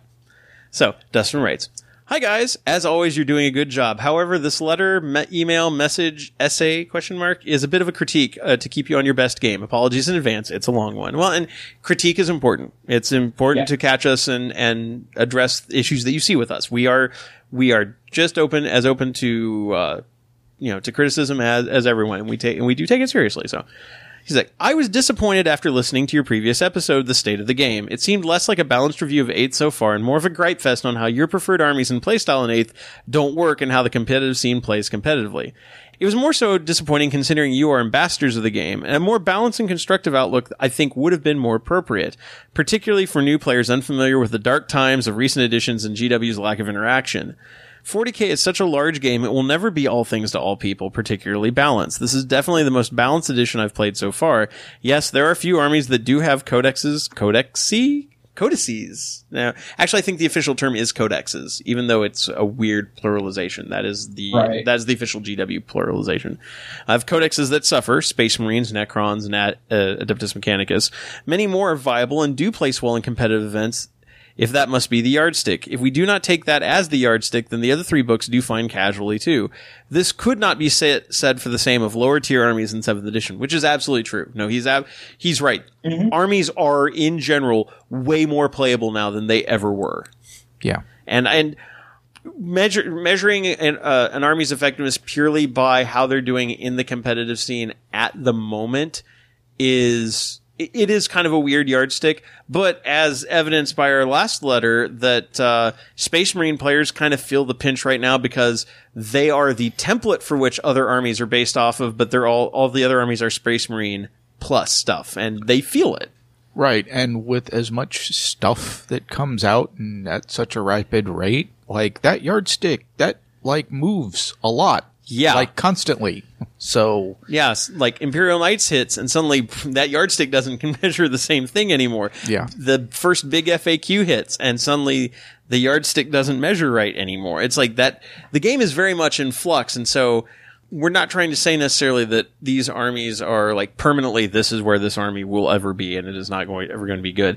You'll be surprised where like some armies are, and also where armies are like when you combine them with other things. Detachment wise, like, well, I'll continue because he addresses some of that as well. As far as stratagems and command points, although some may be frustrating, Agents of Vect, none of are game breaking, especially with only being able to use 1 per phase. Admittedly, some of the earlier codexes, their stratagems seem lackluster and expensive for their utility, but this can easily be addressed by GW if they choose to, which I think is something we said, that that is something like some of these may need to be reevaluated, repointed even. 8th edition is literally the stratagem edition, and I think it's better for it. On that note, although it is boring to see guard batteries for command points everywhere, it is supported from a lore perspective, which is absolutely true. And that was actually something I was going to respond to somebody with online, but he addresses this. It's like, yes, it is totally fluffy to have a guard battalion being supported by Space Marines who have come to the rescue and stuff like that. There's nothing unfluffy about that. Absolutely not. Is it great for game balance and anyway, we can get into that. Yeah. While most other armies, Necrons probably being the outlier, can easily field plenty of cheapish command points one way or another, both Tau armies I faced at Midwest Conquest had 12 to 14, which is far more than my guard list. Speaking of which, I note you've gone as far as just glossing over not having done a guard review, yet are willing to incorrectly complain about the power of guard relics. Here we get into the Kurov's Aquila. Kevin, I'm putting this all on you. That's fair. Yeah. In particular, claiming the guard relic allows you to claim both yours and your opponent's CP on a 5-up is wrong. One is a warlord trait, the other is a relic, and do function slightly differently. To compare it to the similar Death Guard relic is not true comparison and is misleading. Okay, first, Dustin, I'm going to call you on this. Right. And again, I do this because Dustin's a friend, and I wouldn't. That's not a Death Guard relic. It's a Death Guard character that you pay points for. Right. And who, yeah. So, and who works completely different and doesn't allow you nearly the same even percentage of getting command points back. Right, because he's on the table, which, I mean, Kurov's Aquila has also been updated that the character has to be on the table. He's on the table. It's a Death Guard stratagem. He rolls 2d6 on a 7. You get a point back. That is a far cry from the Grand Strategist Kurov's Aquila combo. Yep. He says, if you're upset about damage 6, or if you're upset about d6, ballistic skill 4 up, strength 4, AP dash, mortar shots, you might need to review your list building. Having said that, yes, Guard are probably in one of the better positions than they've been in a long time. And I think, to be fair, I think that is one of the reasons that Guard players are can be. I don't want to say across the blank, but I think this is true of any player. When your army has been bottom tier for a long time in previous editions, when suddenly you're the new hotness that everybody's dropping into their armies, it can feel like, hey, we finally got our moment in the sun. How dare you tell us that we shouldn't have it? Sure. And so I understand, like, Tau was in that position. I was in, like, Tau players. Tau was not good in before their codex in 6th and 5th edition. Yeah, 5th edition. Tau was not good. Not good. I won exactly all of 0 games with my Tau in 4th and 5th edition. Yeah. And then Tau got a bunch of new, they got supporting fire and stuff, and something like, holy crap, Tau's broken. Like, no, we're just actually decent now.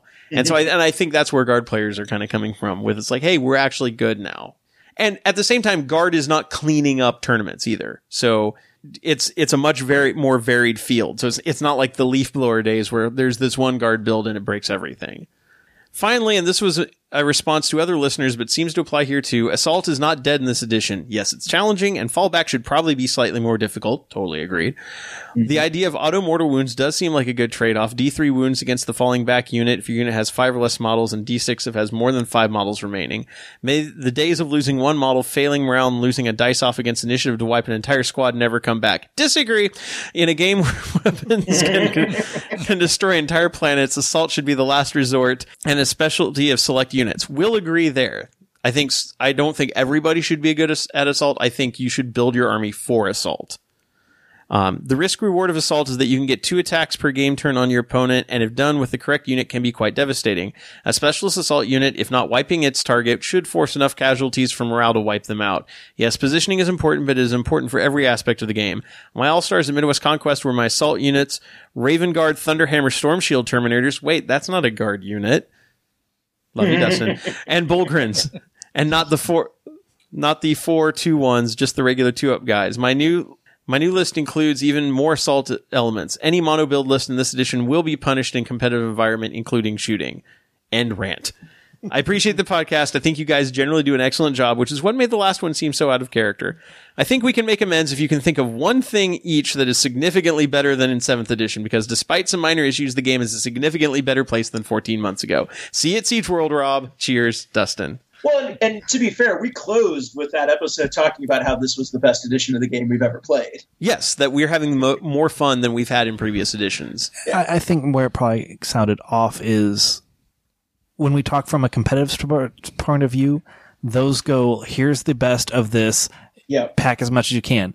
But if you're playing narrative or casual, I mean, I have like Shining Spears, Fire Dragons, Swooping Hawks. Shining Spears are really good now. That doesn't really help. But I mean, of those, Shining Spears could go into a competitive list, but I probably wouldn't take Fire Dragons or Swooping Hawks, even though they play like they would and they're fun to play. I mean, so I mean, it's just they're I don't want to say they're 2 different games, but just like I love the idea of Ghost Keels, and I love using them, but in at least how I was using them, they didn't fit with the competitive meta, and they weren't really helping me there. But I like them, and I think they model what they're supposed to do. So, and as far as like the Guard Mortar thing, I think that was just more of the fact that it is really cheap shooting that you can just throw in real quick that ignores line of sight, and it's just a hassle. It's not even like, if it's a problem for you, your list has issues, but it's more just like, wow, they've got access to this really, really cheap, yes, it's weak, but it's really cheap artillery that can just pad out that Guard battery. And for me, I'm just going to make fun of anyone, Guard or anyone who has something that they can fire without line of sight and they're shooting through walls, and like if they've got a ceiling over them. Because I know other like shooter games I play where if I fire a rocket launcher or something and I have a wall in front of me, I blow up. Yeah. There are really weird rules interactions. So. I mean, I accept it's part of the game, and like you said, it's good for Guard that they're finally have arrived, so to speak. Even though, like you said, they're not cleaning up, but they found their place. Yes. And I mean, right now that is already something that is better than 7th edition. Armies are finding their place. Armies they're really getting the right play style now. They are where thematically they're where they should be. Yeah. Much more than in previous editions. And they're doing it without the weird crutch of formations, which broke army building. I mean, if we're going to be absolutely honest. Yeah. No, absolutely. No, the thing for me, the guard battery, and like I said, the reason why it's frustrating to me to see it is it seems to me like it is sort of a formational crutch type thing, because you do see, at least at top tier competitive events, you see that specific build of 2 company commanders, with the warlord trait, the Aquila, a couple of mortars, 3 10-man, squads, and it's only there to set in the very back of the table, recycle command points, and take pop shots with mortars. There are so many other great ways to play guard and build guard that if you're really concerned about we're going to build this because it's fluffy, take voice trends, take catechins, and make them more melee focused. Like, there's so many other cool ways to do that as well, and you never see those other ways. You only see this one specific 250 point build, and partially because the game is so balanced right now, you don't see a lot of that with other armies. So it stands out more that you're constantly seeing this one build pop up everywhere for guard. And it's not even a guard build. That's the thing. It's like, the thing that you plug into the other 1750 in your army that actually does the work. Exactly. Yeah. And like I said, it's not that it's bad or that it's disappointing to see that that's the most common way that guard gets used. And I think in general, as we talked about earlier with command points, I think command points need a major adjustment in the game. And here's the thing. Ask yourself, people that are running the guard battery, if they change command points where you can only spend command points on your detachment, or they change it so that you can't recycle command points the same way, are you still keeping that guard battalion? Of course not. You're not taking it at all. If that's the case, you're only taking it to add command points, then it's only there for command points. Like, let's at least acknowledge that. Yeah, no, absolutely. And here's an interesting thing that I thought of. It's like right now in competitive play, like for ITC points, because that's what we're talking about here.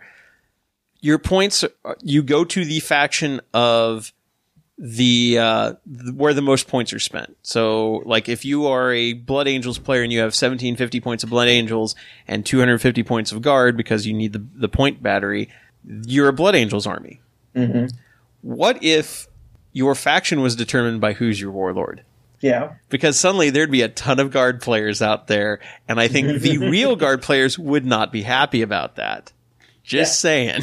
And I kind of almost wish it was that way. Of course, then that also leads to the weirdness of I can splash in anything and claim a faction and then have the rest of my army be something else. So it's a double-edged sword. I don't like that. It's an absolutely double-edged sword, but it's just kind of like, I almost don't think, like, I'd almost like to see a restriction from ITC, and this doesn't have to be ITC. This could be any tournament, but something that said your warlord has to come from your largest detachment or most points. Yeah, basically, like, you cannot have your warlord be in a smaller detachment, which would mean basically then you wouldn't get the Grand Strategist warlord trait, and technically, if your warlord isn't Astra Militarum, you can't take Kurovs. I think you can still spend a command point. You can still spend the command points to do it, yeah. No, but I mean, Kurov's Aquila is a right. You still spend the stratagem to get the extra relics. Well, you can have one extra relic. Right, but that's enough to take. You spend the command points to get that one, yeah. Well, okay. No, because if your army is led by an Astra Militarum warlord, then you can give one of them. You can't use the relics if your army is not led by that warlord. That was my original interpretation, but how it's been interpreted. I think ITC has interpreted that you can spend that stratagem to take relics. Because the stratagem overrules this page. It says, so the one extra is what you spend the command point on. Yeah, exactly. See, I don't really think that's the intent. I will agree with you, but that's how I've seen it ruled multiple places. See, I personally, I would rule it as it's an extra, but you have to have access to them in the first point to take any of them. So GW, if you're listening, please FAQ. Because I'm wondering if that's how like Blood Angels players are like, this is Slamgonius with the Angel's Wing, even though my Warlord is over there in the command point battery. Yes. No, absolutely. That is exactly how they're doing it. See, that is one of those weird fix that in the big FAQ. GW. Yeah. Fix that real quick. Yes, please. Yeah, because that would also address a lot of the issues. Now, the Warlord has to be from your largest detachment thing. That's more something on an army building level. But, and again, that could also be a matched play only. Narrative play, go knock yourself out. Yeah. Because the weird thing there is like, then you would be very hard pressed. Like, I'm going to make an Inquisitor my Warlord. Not in match play, you're not. In narrative play, absolutely. And that's where that would make sense, is in narrative play being able to do that. For sure. Right. So, okay, but to his challenge, if we can each think of one thing significantly better than 7th edition. I mean, I'll take the cop-out answer and say Shining Spears. You are not wrong. I mean, you if you've listened to the show numerous times, previous editions, I always ranted about how bad they were. Yeah. And now they are probably the best Eldar jet bike there is. Yes, they are. But, I mean, on the whole, the edition has so much good stuff in it. I can play Eldar however I want, and all of them are viable. Mm-hmm. So, I mean, that's also another really good thing about this edition, because it allows for lots of different builds. Yes. I don't miss psychic powers that can move terrain around. And the rules interactions thereof. Oh, yeah. I do not miss that at all. I mean, here's it. Do Tyranids have more than one invuln save now? Yes. That's something that's good. One thing that's definitely better is unified rules, so that like vehicles and monstrous creatures, everything works the same way. Wounding works the same way. Assault and shooting combat works the same way. It's, the difference is literally just the range. That has gotten rid of so many weird corner cases, and along with that, by unifying them, that also means getting rid of things like armor values and facings, and there's some weirdness there with like 360 range guns on everything, especially flyers. On flyers. There's still some weirdness, but I think the benefit of having unified rules for everything is worth that. I mean, for me, I think the game balance and army balance is so much better than it's ever been before. Which is why, like, it kind of makes it, some of the things like the guard battery kind of stick out to me a little bit. Right. Because overall, the game balance is 1,000 times better than it's ever been any time I've ever played it. And I like the fact that you go to events and you see every army except pretty much orcs, but that's because they don't have a codex yet. Orktober. But it's coming. Yeah. No, it's like, but like the events I go to, you see every army played, and that's fantastic. That's what I want out of this game.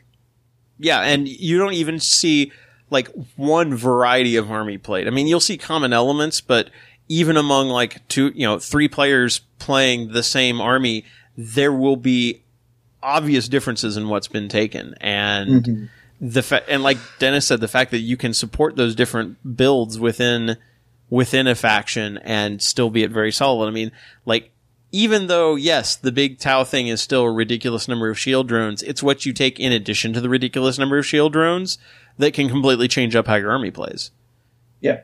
So, yeah, no. So there are I think we could just do a laundry list of all the things we like better in this edition. So don't think that we're slagging on 8th, and don't even really think that we are slagging on competitive play in general, or like where balance is, because like as you said, Richard, balance shifts all the time in this edition right now.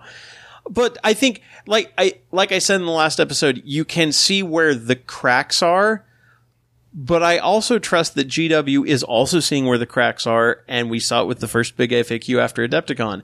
They're ready to patch and address those. So I don't think the game is in a bad spot by any means. And if we came across as being negative, I think it's because it was a critique episode. It was kind of like saying, this is what's working. This was what needs to be, this is what needs to be changed. But as you also said, Kevin, we ended on the note of this is still the best edition we've played so far. Yeah, absolutely. All right, next up is from Vin Gonzalez, and Vin writes, and this is actually a couple of Facebook comments that I think constitutes a letter the way it put it together. So he said, really good one so far. I just wanted to point out one mistake. Mike Brandt has done well now at several tournaments, but he does run soup, big time soup with Blood Angels. So he still has a guard battery detachment and then running Blood Angels on top of that. I think that's an important distinction given the topic of the listener letter. I agree with the letter mostly, and I think Overwatch really is that bad to face very often. Not always. Because sometimes the choice is assault that auto-hit monster that needs to go or get mired in a fruitless slog of poxwalkers that you won't ever kill. The viable versus competitive thing, I mostly agree with you guys, but I don't think you were being entirely fair. Tau, for example, are designed to be shooty, and assault-based Tau just doesn't make sense. Blood Angels are designed to be assaulty. Their chapter tactic only works in assault, but they're not necessarily good that way.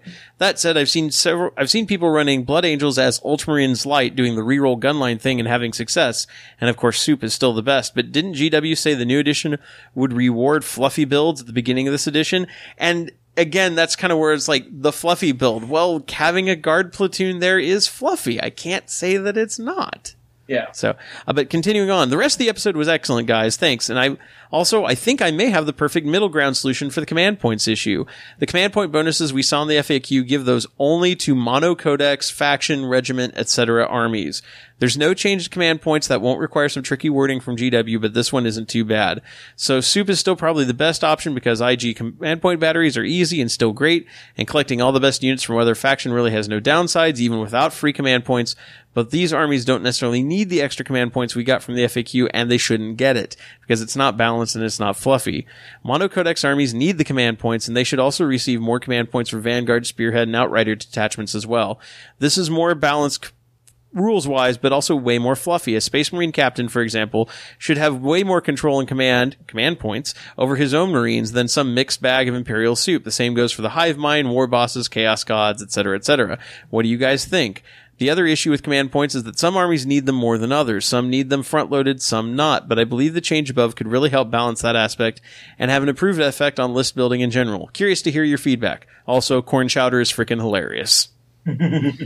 Well, I'll speak on the last one because I had an idea about air quote fixing things that I tossed out to Rob, and he said it sounded pretty good, which was step one, take the command point bonuses from battalions and brigades away, put them back to where they were, because they were technically fine and kind of balanced there. Step two, if your army, all the detachments in it, are of the same faction subfaction, so all Samhain, all Blood Angels, all Imperial Guard, or Catachin, or whichever your lowest faction is, then you get +3 command points. Because then that unit is so used to dealing with each other that they can actually listen to the commander a lot more effectively than if you had, say, a soup army. And so that was my suggestion on how we could look at these things. No, and I see, and I think that is really the issue. It's like, there's the difference between a fluffy army and a fluffy mono build army. And what we're seeing is we're not seeing the mono builds coming up as often when you don't have to. And yeah, having the bonus being tied towards I'm building everything. If your entire army is one faction and also shares, like it on a codex by codex basis, you'd say, and also shares the same chapter trait. Or Craft World, or Sept, or what have you. Hive Fleet, Regiment, Forge World, Orc Clan, I imagine will be, I think is their keyword. Yeah. Still remain to be seen if Gene Stealers will have different, like cults, like individual cults. I think it is cult in the index. Do they have, is it cult in the index? I think so. I don't recall off the top of my head. Harlequin Mask, what have you. Yeah.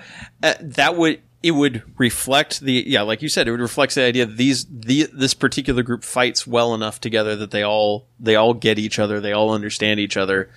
But it also makes sense that, and if you want the characters like you already have characters, like if this character is your warlord, you get extra command points. That represents that character just being so good at commanding people, he can so Bobby G, he gets those, he just always has the extra command points, but that's built into him. If you are an Ultramarines army with Bobby G, even better, but that's all Ultramarines.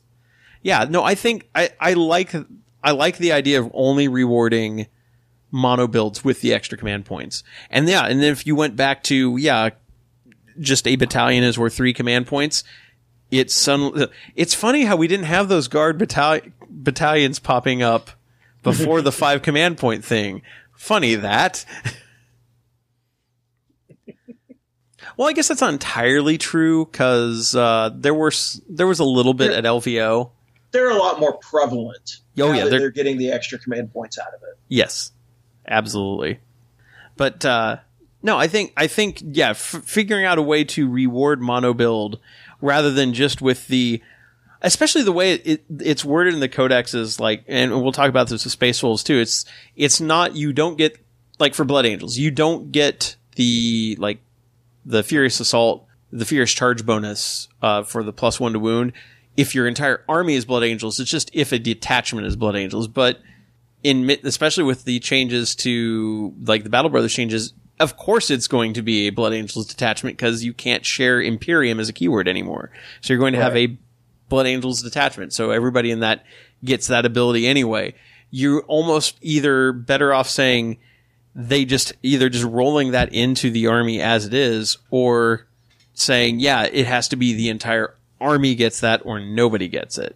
And that would completely change up how people build things. Because suddenly, like, Slamguinius would not show up nearly as often because he would not be as cool unless he's backed entirely by Blood Angels. Which, I think is how it should be. And also, again, this can be something that is limited to match play. In narrative play, go crazy, go nuts. Have fun with it. But also, I'd argue in narrative play, you probably don't need the stratagems as much, or that can be built into the missions themselves and give one side or the other more command points as befits the situation at hand. Mm-hmm. All right, next up, more command point talk. James Eggers writes, "Hi guys, it's been a while. I was listening to episode 178, and specifically the piece on how to approach command points. Being a heavy Age of Sigmar player, I don't think that is a good idea for 40k. Likewise, I don't really want to see the point difference approach of Kill Team. One thing I was thinking is to give bonuses based on how much you fill out a battalion or brigade. For example, if a battalion contains 6 or more units, then it gives 1, 9 or more, then it gives the player 3 command points. This encourages a more filled battalion versus dumping things into yet another detachment. This would also require the base CP for each detachment to be changed as well. This is just a thought I had and would love to get your thoughts on such." Okay, I kind of like this. And I say that because, like, I'm getting ready for Iron Halo. Mm-hmm. And I'm going to run right now 3 squads of Seekers of Slaanesh and fill out an Outrider detachment solely because of the +1 command point. Could I put them in the battalion I've got? Yes. Could I move them as... There's no benefit to doing there's no benefit. So, fluffy-wise, it would make more sense for them to be part of the battalion because that's where they probably belong. Mm-hmm.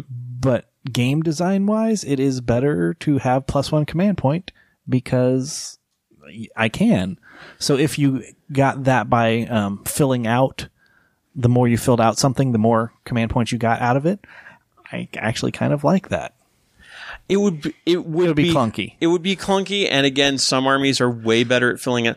Like, Guard can still fill out a battalion way easier than Custodes can. Mm-hmm. Yeah.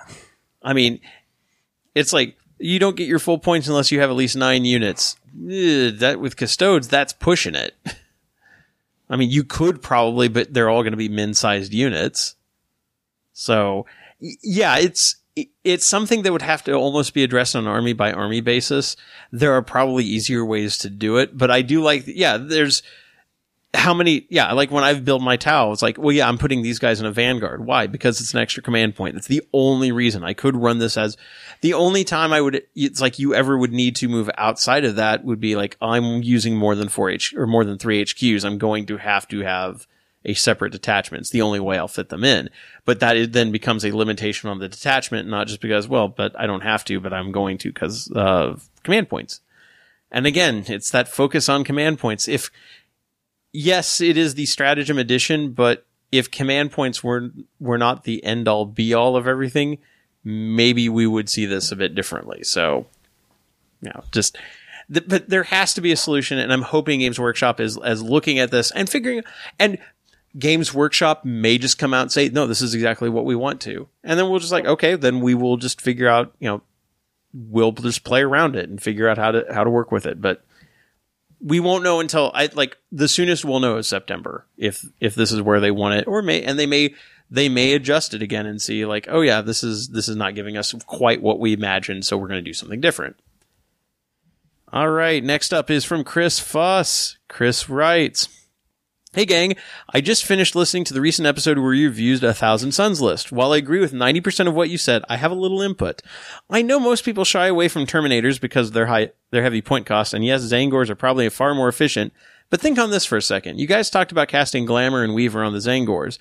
I've been running a 10-man Terminator unit lately. I'd like to drop in my opponent's backfield near an objective turn 2 or 3 or whenever I can do so. I have the aspiring sorcerer drop Weaver or Glamour, and if I have set up right, another caster hit them with the other power. Now I have a 2-up, 4-up, 2-wound unit with a minus to be shot on their backfield. Also, something that a lot of people forget is that all is dust rule. Against any 1 damage weapons, I get a +1 to saves. So if I get hit with a high AP 1 damage weapon, power swords, shooting, etc., now it's a 2-up, 3-up. They are a hard unit to dig out and can pack a punch. Just some food for thought. Keep up the great show." And that's absolutely true. That can be a really powerful anvil unit to drop in somebody's backyard. Mm-hmm. It is tricky to drop a unit of Terminators that big, that close, just because 40 mil bases plus staying 9 inches away from everybody. On turn 2 or 3, you may not have many good drop points, and they are really expensive. And so it comes down to what, absolutely try it out, see how it works. Although I also know that, I guess, how much is a box of Zangors versus, how many boxes of Zangors would you need versus buying 2 boxes of Scarab Occult Terminators? It'd be cheaper to buy the Terminators. Okay. So cash-wise, it might actually be worth it to try out the Terminators. But they are going to be a big chunk of your army at a 10-man unit. So it's one of those interesting things. Like, obviously, we talked last episode about Don at Barrier Open using Death Guard Terminators. Yeah. And that was really good. That's a really, and it's very similar what you're discussing here, where you use them kind of in a very similar harassing anvil-like method. The problem that I run into is the Scarab Occult Terminators are not as good at that because they don't have the Disgustingly Resilient. They don't have some of the weapon options that you can take with the Death Shroud Terminator, not Death Shroud. Blightlord Terminators. Yes, thank you. It's like you're stuck with the Scarab Occult Terminators. You've got very limited guns that you can take, and you're basically using the chain sword, power sword, as like the only melee option. So it's just one of those where it's limited. I don't know that it's a bad choice. And I think you're going to see a lot of people reevaluating Terminators because they have been used effectively in certain cases. So I'm not going to say that I think they're bad. The current kind of thinking, especially at that time, was that the Zangor route is the much better route and the much more efficient route to go with. And this is still an edition where you want to have bodies instead of, elite troops for the most part.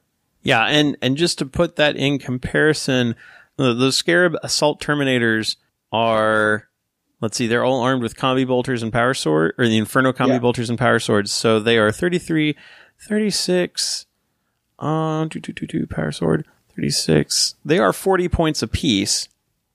So not counting so they're going to be 400 points, not counting if you put any of the special weapons on them. Yeah. Versus Zangors are 7 points apiece. I mean, a unit of 30 is still only going to be 210. Yeah. So, I mean, yeah, it's a powerful unit, but point-wise, oof, it is a big chunk.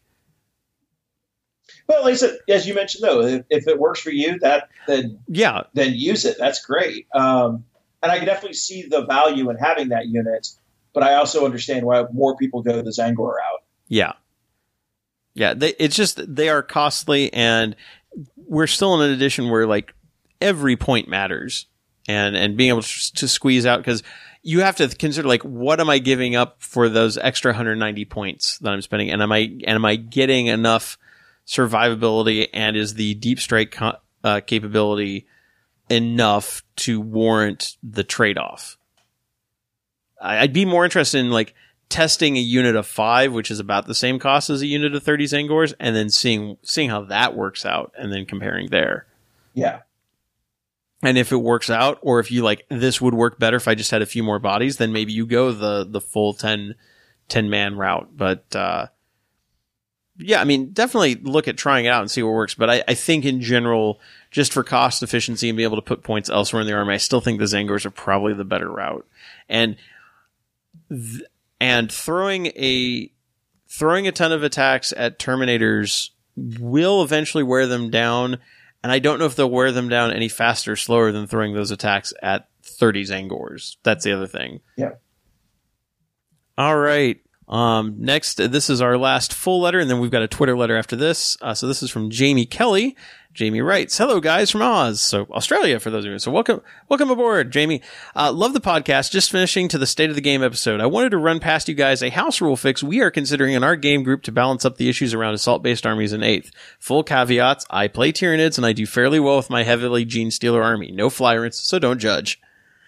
Games Workshop, in their wisdom, have laid the foundations for rebalancing the stratagems. Wow, this guy's been listening to you, Richard.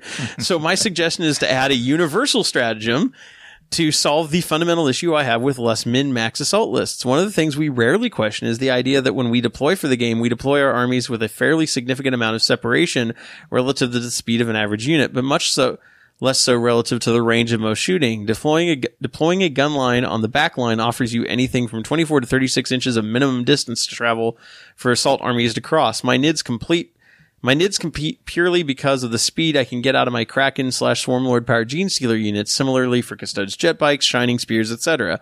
So why not a stratagem in the vein of Vanguard? X command points for Vanguard, so based on how many units you're placing. D3 or 1 to 3, etc. units of up to X power level, no maxed out assault units, only MSU. 12 inches immediately before the first turn begins. These units cannot move within 12 inches of enemy units, can still be screened against, and cannot shoot on the first turn. No moving, pushing a bunch of melta-guns up close. As the assault player, I'm still paying command points for this to do this, so it's not free. It gives me a great deal of tactical flexibility without adding much to the few powerful assault units that already exist. It offers greater viability of starting units on the board rather than waiting to deep strike them. It also allows me to make better use of mid-board cover, which rarely offers me any real line of sight blocking and never any save benefit. As a defensive player, I can still use chaff or screens to affect the game. Most importantly, I think it could be implemented in ways that don't suddenly enable the auto-win assault bomb army, which upset a lot of people. Thoughts? Jamie, who wants to run his Blood Angels. I think having a way to push a unit forward would be totally fine, and technically, because this is outside of phase, you could use it as many times as you had command points. So you could easily move up, 2-3 units into a better assault position. Capping it at power level is not a bad idea because a fully tricked out assault unit can be like really high PL. This would also keep somebody from moving forward like a knight or something into a because if there's anything a gallant needs, it's to be closer to you turn 1. So no, I don't think that's necessarily a bad idea. And yeah, more universal stratagems would help patch up, although we'll have to see how much longer that's required once everybody's got codexes. Yeah. But it also depends on what gaps could anybody make use of, because we're still seeing, and we'll see this in Space Wolves, a lot of stratagems which are just recycled Space Marine stratagems. So obviously having the same things available from multiple armies is not, GW doesn't see that as a bad thing. Maybe, yeah.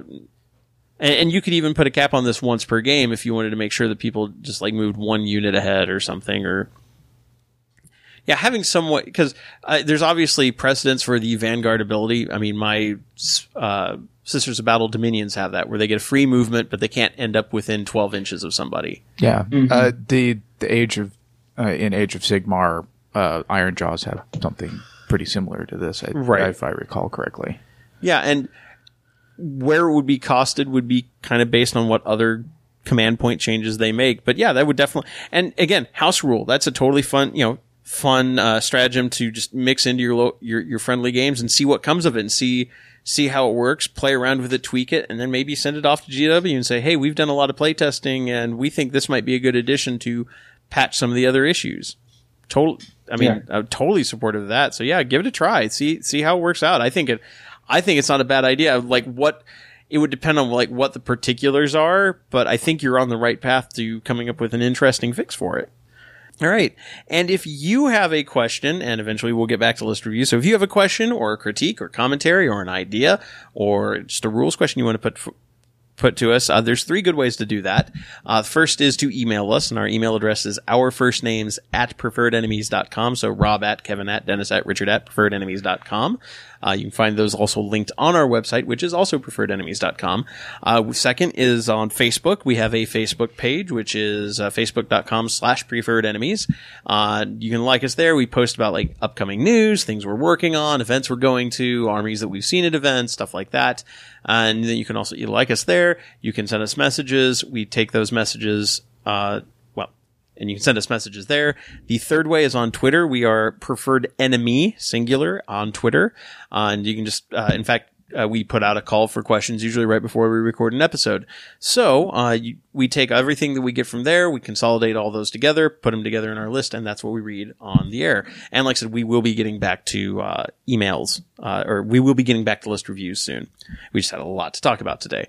In addition, we have a Patreon. If you want to help support the show, and this helps us pay for our new sound equipment that we have, or we are also using this so we can travel to more events, which unfortunately, due to an expansion of your family, you will not be going to the Citadel, the Warhammer Citadel opening, but congratulations to your brother. Yep, I'm going to be an uncle again, so. But we do use, I'm going to be traveling to Siege World. We're going to Iron Halo. We're going to be going to Renegade Open. So this helps defray some of those costs as well. So if you want to support the show, it's basically an online tip jar. You go to patreon.com/preferredenemies.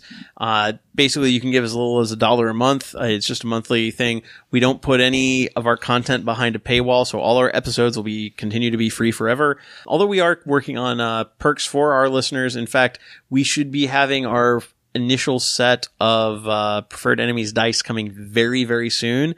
And once we get a look at those and we can put pictures of them up, we're going to give our Patreons first crack at ordering sets. And we've already had several people say they're interested.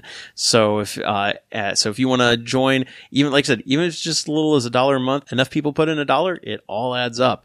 And so we want to give shout outs to our new patrons. We have Nathan Martin, who also runs the Show Me Showdown, and Will Bellows, who wrote our first letter this episode. So thank you guys for joining our Patreon family. So we're going to go ahead and take a break for sponsor identification, and when we get back, we'll be digging into our review of Codex Space Wolves. See you in a bit. Miniatures. We build them, we paint them, we love them. That's why we also want to get them to the battle and back again safely.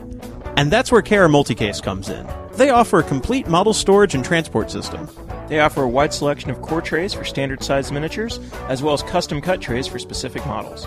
KR's trays are made of a soft foam, available in a variety of colors that won't scratch or snag your models.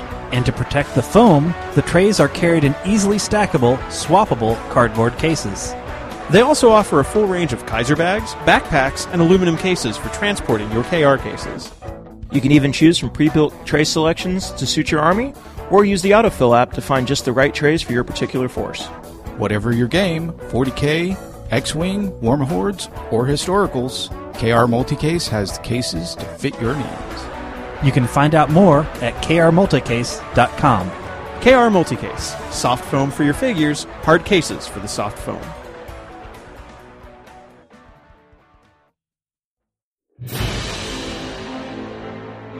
Are you tired of playing on a boring battlefield? Do you want to step up the quality of your gaming table and make your battle look real? Then you need to check out the battle mats from GameMat. Their professionally designed rubber-based mats are just what your gaming table needs. Available in a variety of styles, with everything from rolling grasslands to urban war zones, winter wastelands to alien deserts, There's a game mat to fit any kind of terrain.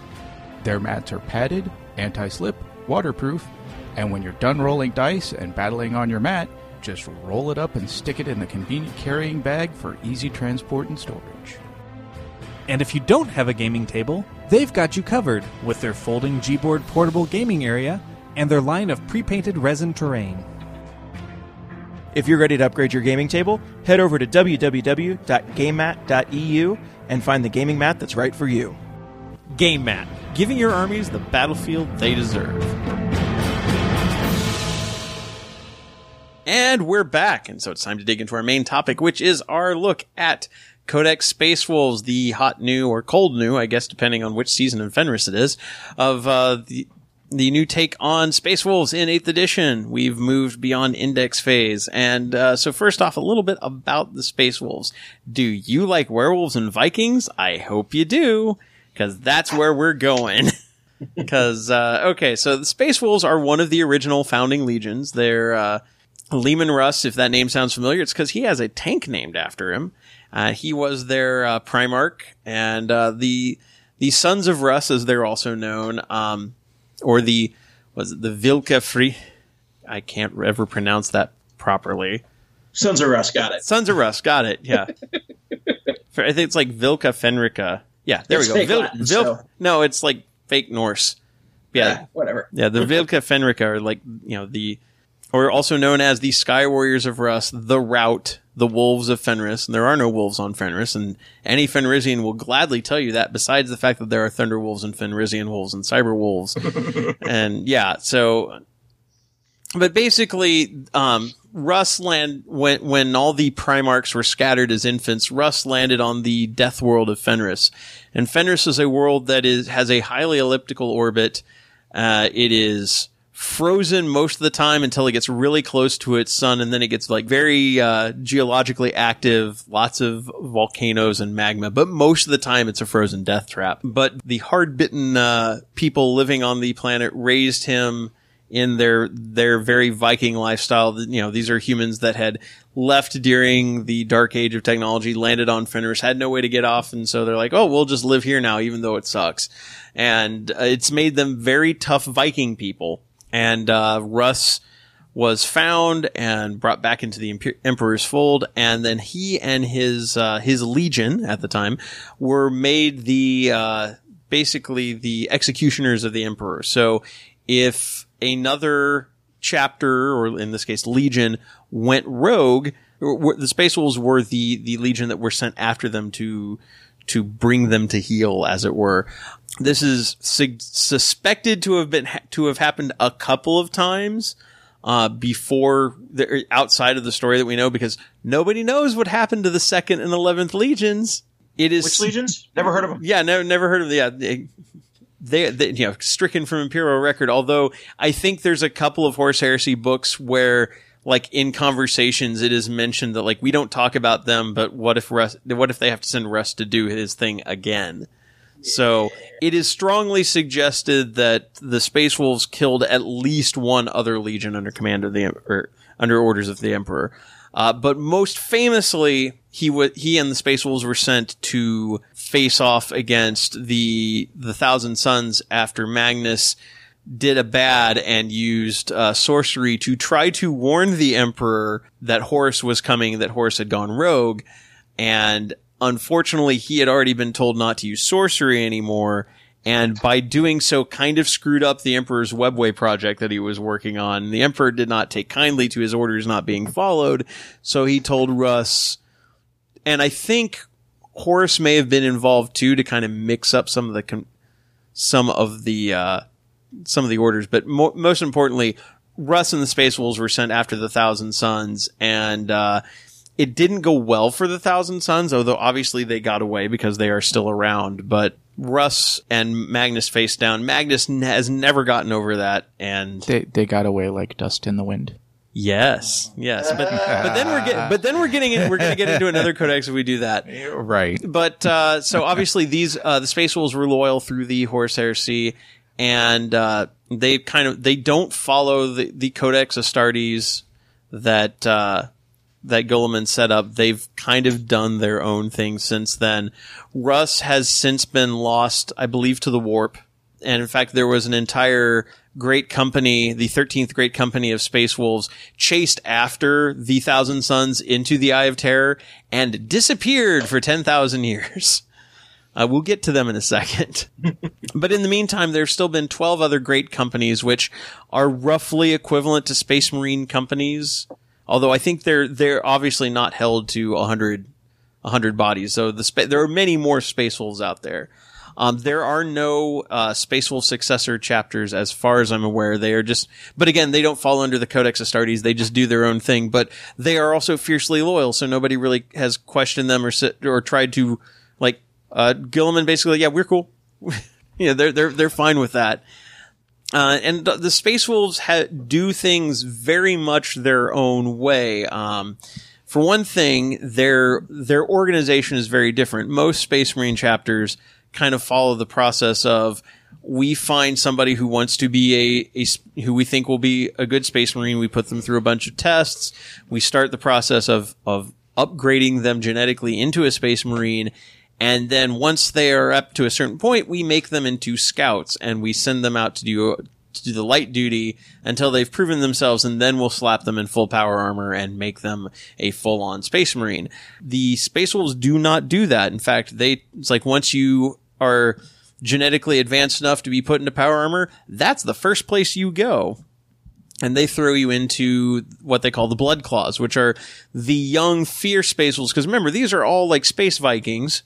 These are the young, fierce, hot-headed, assault-focused Space Wolf troops that want to, they want to prove themselves in battle, and so they will run in blindly and attack anything unless somebody actually kind of tells them, whoa, hold on, I'm in charge here. Then once they've aged a certain bit and proven themselves, then they move up to Grey Hunters, and that's when they become more like your standard tactical Marine type. Then once Grey Hunters have aged and proven themselves, they specialize in a couple of different directions. One is they can go the long distance option, and they can become Longfangs, which are basically Devastators.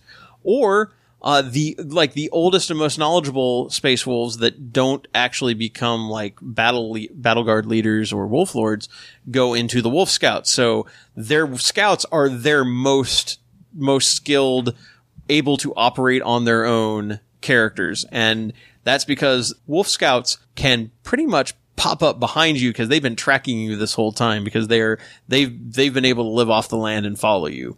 See, in here, I thought you were going to talk about the initiation that was part of turning into a Space Wolf. No, I hadn't covered that part. Well, pretty much the biggest part of it is they give you the Wolfen gene as the very last thing, and then drop you off, and you have to go 1,000 miles with just you, no supplies, no gear, no anything, and get back to the fort. Yep. And if you do, you're a Space Wolf. Yep. Yeah, the Canis Helix, which is the Wolfen gene, which it's one thing that has made the Space Wolves a little bit different than their other Space Marine kin. Now, every Space Marine chapter has their own genetic issues. Like, some don't have access to all the standard Space Marine upgrades. Some of them have particular skin colorations, such as salamanders are coal black. Raven Guard tend to be very pale. Blood Angels have bloodthirst and are sparkly vampires. But Space Wolves, one thing, they all have like long canine teeth, and they tend to be a little bit hairier than other people, and they can occasionally supposedly full-on wolf out. Although, again, people will tell you there are no wolves on Fenris, which makes you wonder where the Thunder Wolves come from. Just saying. But this is also an army that is just wolf. You're going to see the words wolf and frost a lot. And those kind of just work into the army. There are grand companies, each led by a wolf lord. And I think they're all named at this point, or pretty much. Some of them even have special stats. Yeah, all except for the 13th Company. The 13th Company, which was the one that was lost to the Warp. Yes. So, yeah, and different companies have different focuses. Some are more focused on vehicles. Some are more focused on cavalry. Some are more just mixed generalist. So the thing with the Wolfen is that, like I said, the Space Wolves have always had this like slight mutation, and again, it's the Canis Helix. It is unique to them. And the Inquisition has always kind of watched them for genetic drift, but again, they're loyal Space Marines. They've never been anything but loyal Space Marines, so we'll just kind of watch them. Well, then something happened near the end of the 41st, as we are nearing our point in the story in the present time. Actually, this would have been, I guess, 100 years before, since they've kind of jumped forward a bit. But near the end of 7th edition, what appeared to be members of the 13th Company started popping up anywhere where like chaos demon incursions were becoming more common. And then these weird, very, very large, hairy space wolf looking guys would pop up with them and fight against the demons. And they looked like they were space wolves. And so like some of the wolf lords would like hurry to where these wolfen had shown up and basically like, okay, let's gather all these guys up. Don't let the Inquisition see them. This could look really bad. And then basically brought them in like, are they really space wolves? Cause the other thing was they were wearing like their armor was the color of, cause space wolves used to be like just like in the Heresy era, they were kind of like a medium gray. And now they've got kind of this light baby blue armor thing going on. But so they're wearing like Heresy era armor, sort of. And what's left of it, as they're not wearing full suits, and they look Fenrisian, and they actually brought them into like a hall of weapons, and like they weren't good with any of like the smaller chain swords or anything that was like scaled for Space Marine build, but there were these like large built weapons on the wall that like nobody had used in millennia, and like they immediately like that and walked over to it, picked it up, and just started wielding it like they'd known it the whole time. So it suggested that maybe Wolfen have shown up before in the history, but nobody seems to know. And the one person that's been alive that long, which is Bjorn the Fellhand, isn't talking. But they've brought the Wolfen into the fold. Although the Wolfen also tend to have an effect on other space wolves in that they are likely to apparently, like, once somebody's Canis Helix has fully expressed itself, as it were, it makes other space wolves nearby kind of go nuts, too, and get violent. It's like a really high-pitched squeal that only the dog can hear. Sure. But it's like, so you have this, it's a good thing that these are generally noble and honorable warriors, because this would put them like, because the Wolfen are damn near berserkers, like old school Viking berserkers. They're berserkers. Yeah. And so it's like, it's a good thing that they're not really into keeping like lots of trophies and murdering people, because that would look really bad. But, although they do keep lots of like wolf tail trophies and things like that, but at least they're not keeping human skulls around. So that's good, I guess. But yeah, the great companies all have their own, color markings. So, you can build different, so like, you can basically pick one and use that as your colors, and it's basically just shoulder pad and like a little bit of knee pad art. Yeah, the right shoulder is going to be what your role in the army is. Mm-hmm. Normally they use red colors for your standard troops, yellow colors for your close combat ones, gray for scouts, and white for your guys in the back. Mm-hmm. And then your left shoulder pad is what of the 12 great companies you're from. Right. Which, if you just get the upgrade sprues, it's going to be the Black Manes, which is the standard Space Wolf one. Yeah, it's like the closest thing to quote unquote generic Space Wolves would be Ragnar Black Manes Grand Company or Great Company. So, which fortunately there's a character for him, or there's a model for him. Unfortunately, it's an ancient model and he looks tiny. Maybe he'll get an upgrade. That would be nice. In like a week or two, they'll say, "Hey, we've got a new model." And like all of the other Space Marine chapters, there have been Primaris Marines I'm assuming with the Canis Helix intact, rolled into them. So yeah, the story on how they got there was kind of like you said. Instead of picking people from normal tribes, they were kind of just gifted. Here's Primaris. So they've already had all the genes already implanted in them. Mm-hmm. So the only trial the Primaris really have to do is go to Fenris and then do the 1,000 miles with just yourself trek. Okay, so they still go through it, just they're going through as Primaris Space Marines instead of like normal guys. Yeah. And it says only about half of them actually survive. Because Fenris is that deadly of a place. Well, and you've got no supplies. It's just you. Yeah. So like it's still tough even for like a fully vetted like super Space Marine. And one of the Wolf Priests was hopeful that the Primaris would actually be the cure to the Canis issue. But that proved false when some of the Primaris started to wolf out as well. So yeah. Just like the Blood Angels kept hoping that the Primaris would be the cure to the Black Rage, and the Red Thirst and the Black Rage are still I don't think any Primaris have fallen to the Black Rage, but they're starting to manifest the Red Thirst. So apparently, whatever it is that has mutated these various chapters breeds true, and is locked deep down into the genetic material that even Call had access to over the last 10,000 years. So, yeah. But it is saying that the Primaris are still integrating in. They're seen as Space Wolves, but they're not fully ingrained in all of their, I guess, traditions and culture. Yeah. Because they didn't grow up on Fenris. Right. They are outsiders, and they're raised very much along the Codex Astartes line. So they have, they're not mixed units, because if there's one thing Space Wolves do, it is mixed units, very much so, because they're used to merging in like Terminators as leaders. Yeah, they'll like to tack on a Wolf Guard battle leader onto just about any squad they can. Right. So this is something that that culture is not something that the like Intercessors, Reavers, Inceptors, they are still very much playing like normal Space Marines. They are, and it makes me sad. Yeah. But give them time. They'll work in. They'll figure out a way to adapt. So yeah, these Space Wolves, they do have a very distinct look. They have a very distinct culture. They don't look like quite any other Space Marine, and they have access to stuff that like really, and I'm joking about like, well, I hope you like wolves, but that is, they play up that theme completely, and some of their best units are very wolf based, but they also are really big on personal combat and proving themselves, and they've worked that into the way the army is intended to play.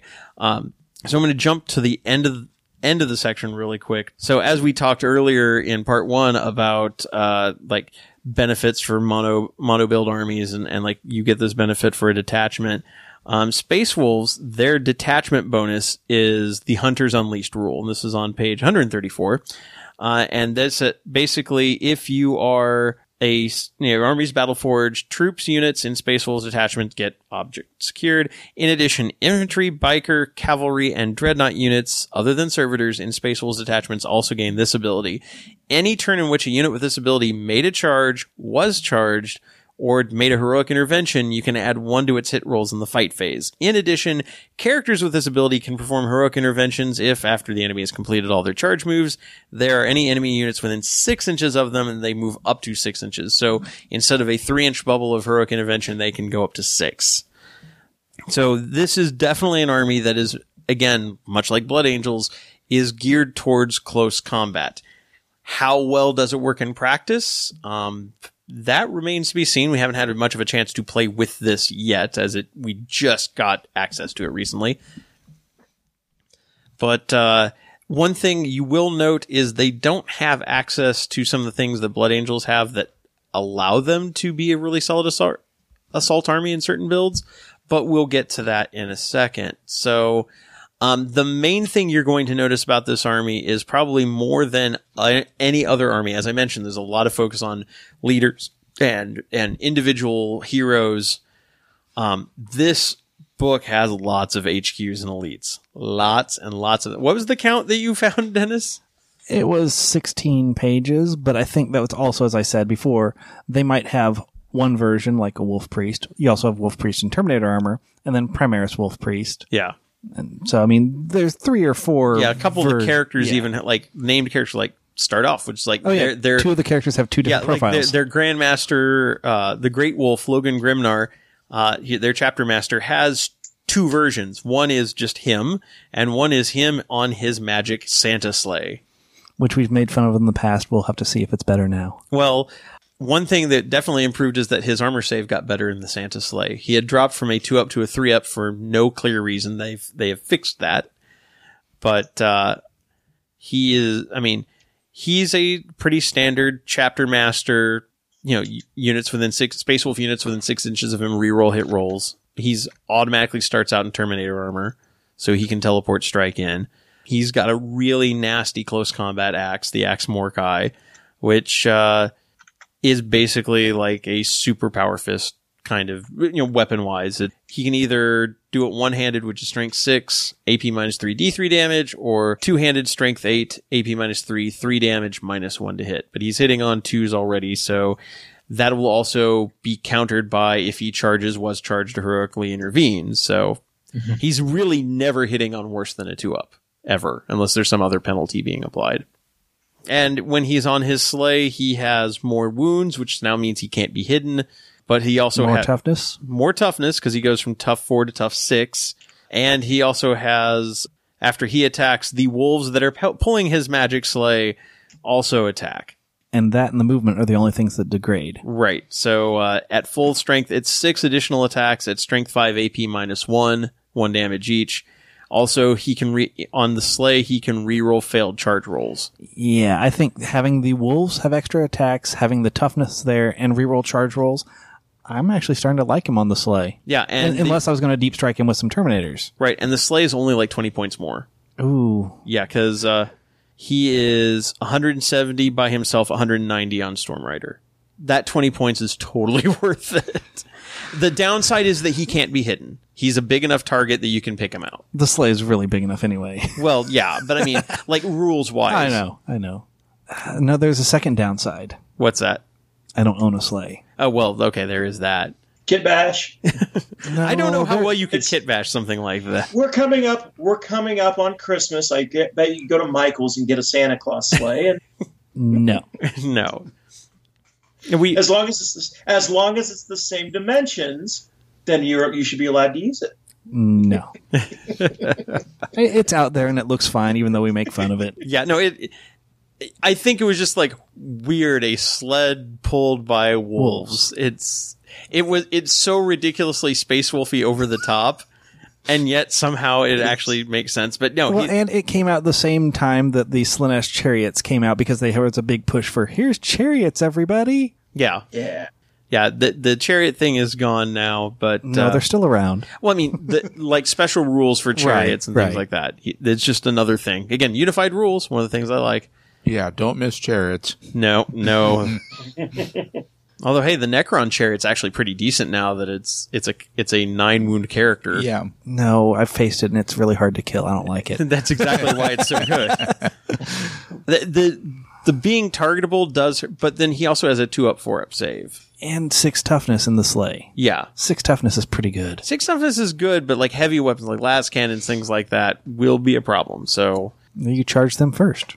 Yeah, and that's what you really have to hope to. This is an army that needs to get up in your face fast. Fortunately, I think unlike some other armies, this army, the things that are charging you tend to have enough wounds that they can absorb some fire, and they will probably get to you. And they've got decent armor too. Yes. So, I mean, again, lots of characters, lots of named characters. But the named characters, I feel like they all got better. Because Arjak Rockfist is the next one, which I only bought him a while ago. In fact, I actually bought him while we were recording a show. Yeah. Because when you pointed out, hey, there's this formation that you like, that they've got the whole thing on Games Workshop thing for a pretty good deal. Yeah. And so I bought him for that formation. And we are saying better compared to their 7th edition version. Correct. Well, most of these characters have not changed much between Index.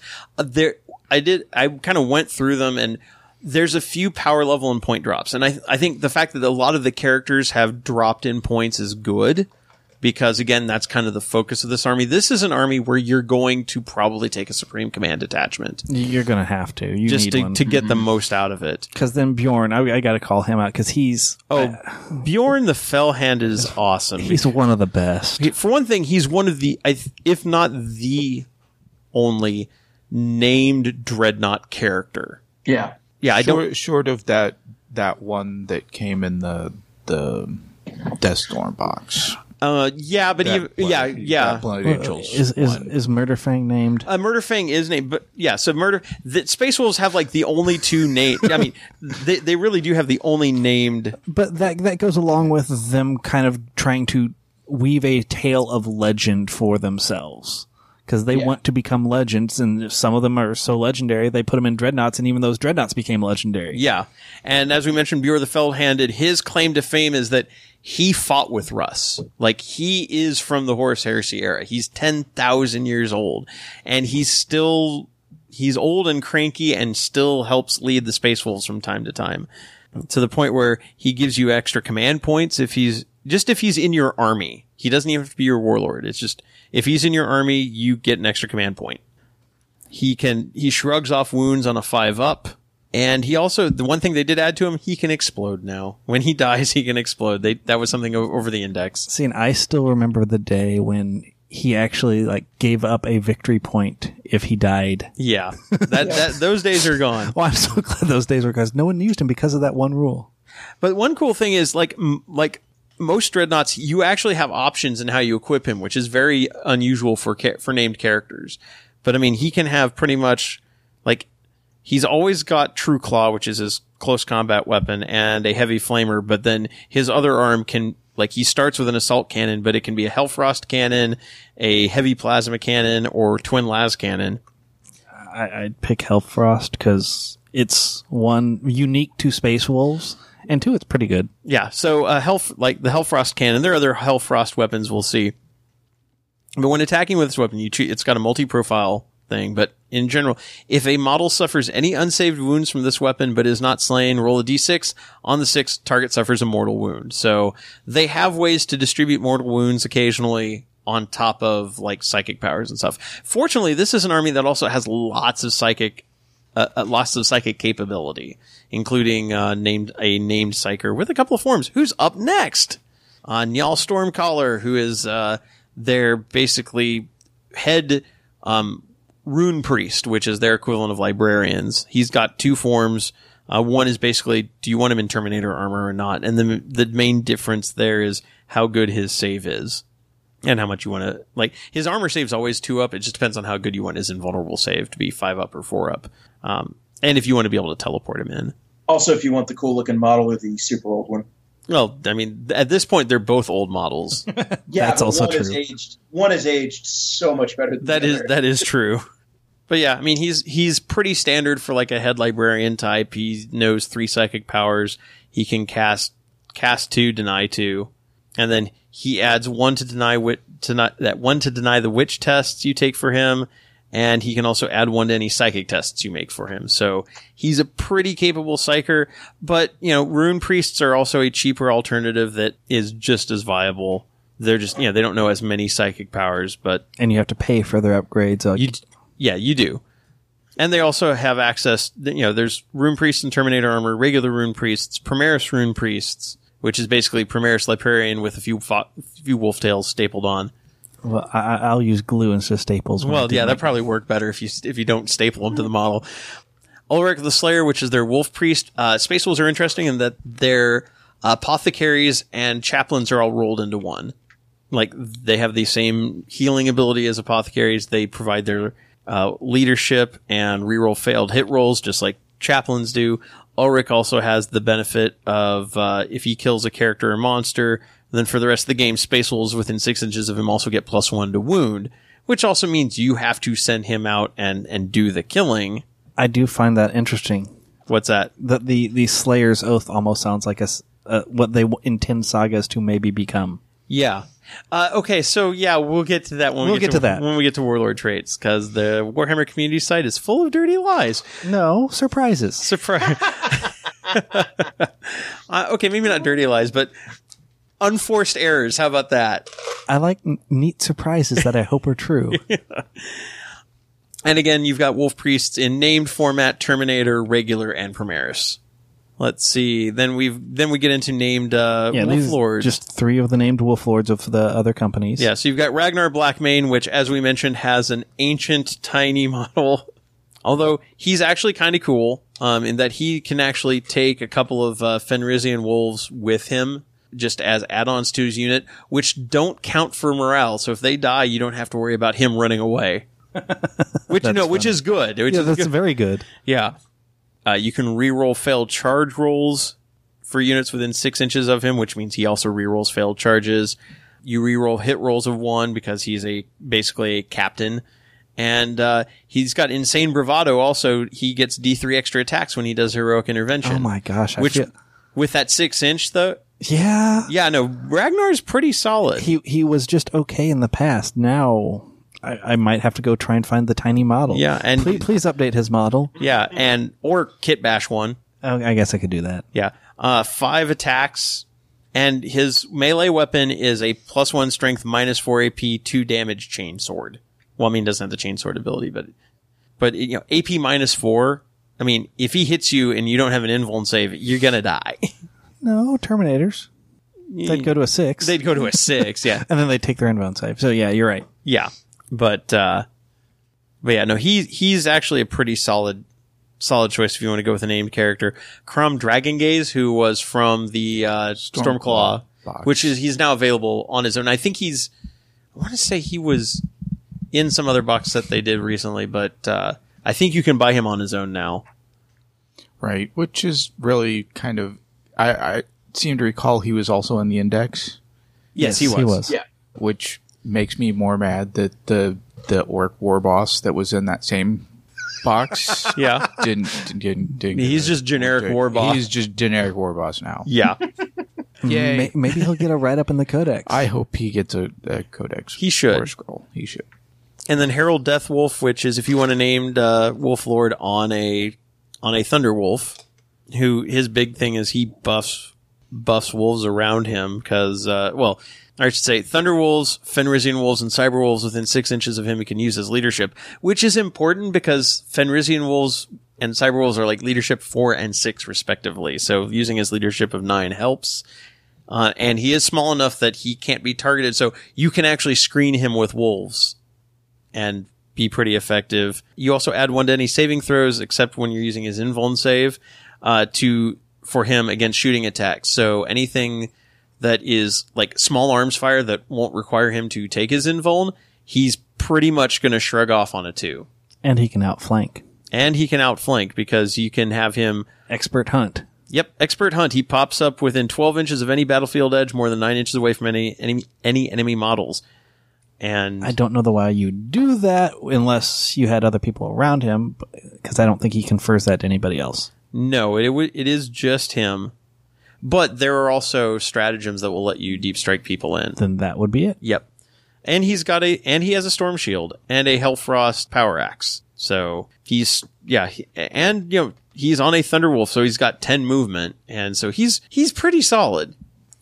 And then you get into Wolflord, which is Space Marine Captain, with access to Thunderwolf, Terminator armor, Cataphractic armor. Yeah. Cataphractic armor, sorry. Yeah, they put in all the marks of Terminator armor, or you can give him a jump pack, you can put him on a Thunderwolf. Or a Primaris, or the Primaris Wolflord in Gravis armor. Yes, they have all the options for making Wolflord. So if you haven't seen somebody that has or if it's a slightly cheaper to build a character that you want, you totally have lots of options for doing that. So that's actually really cool to have available.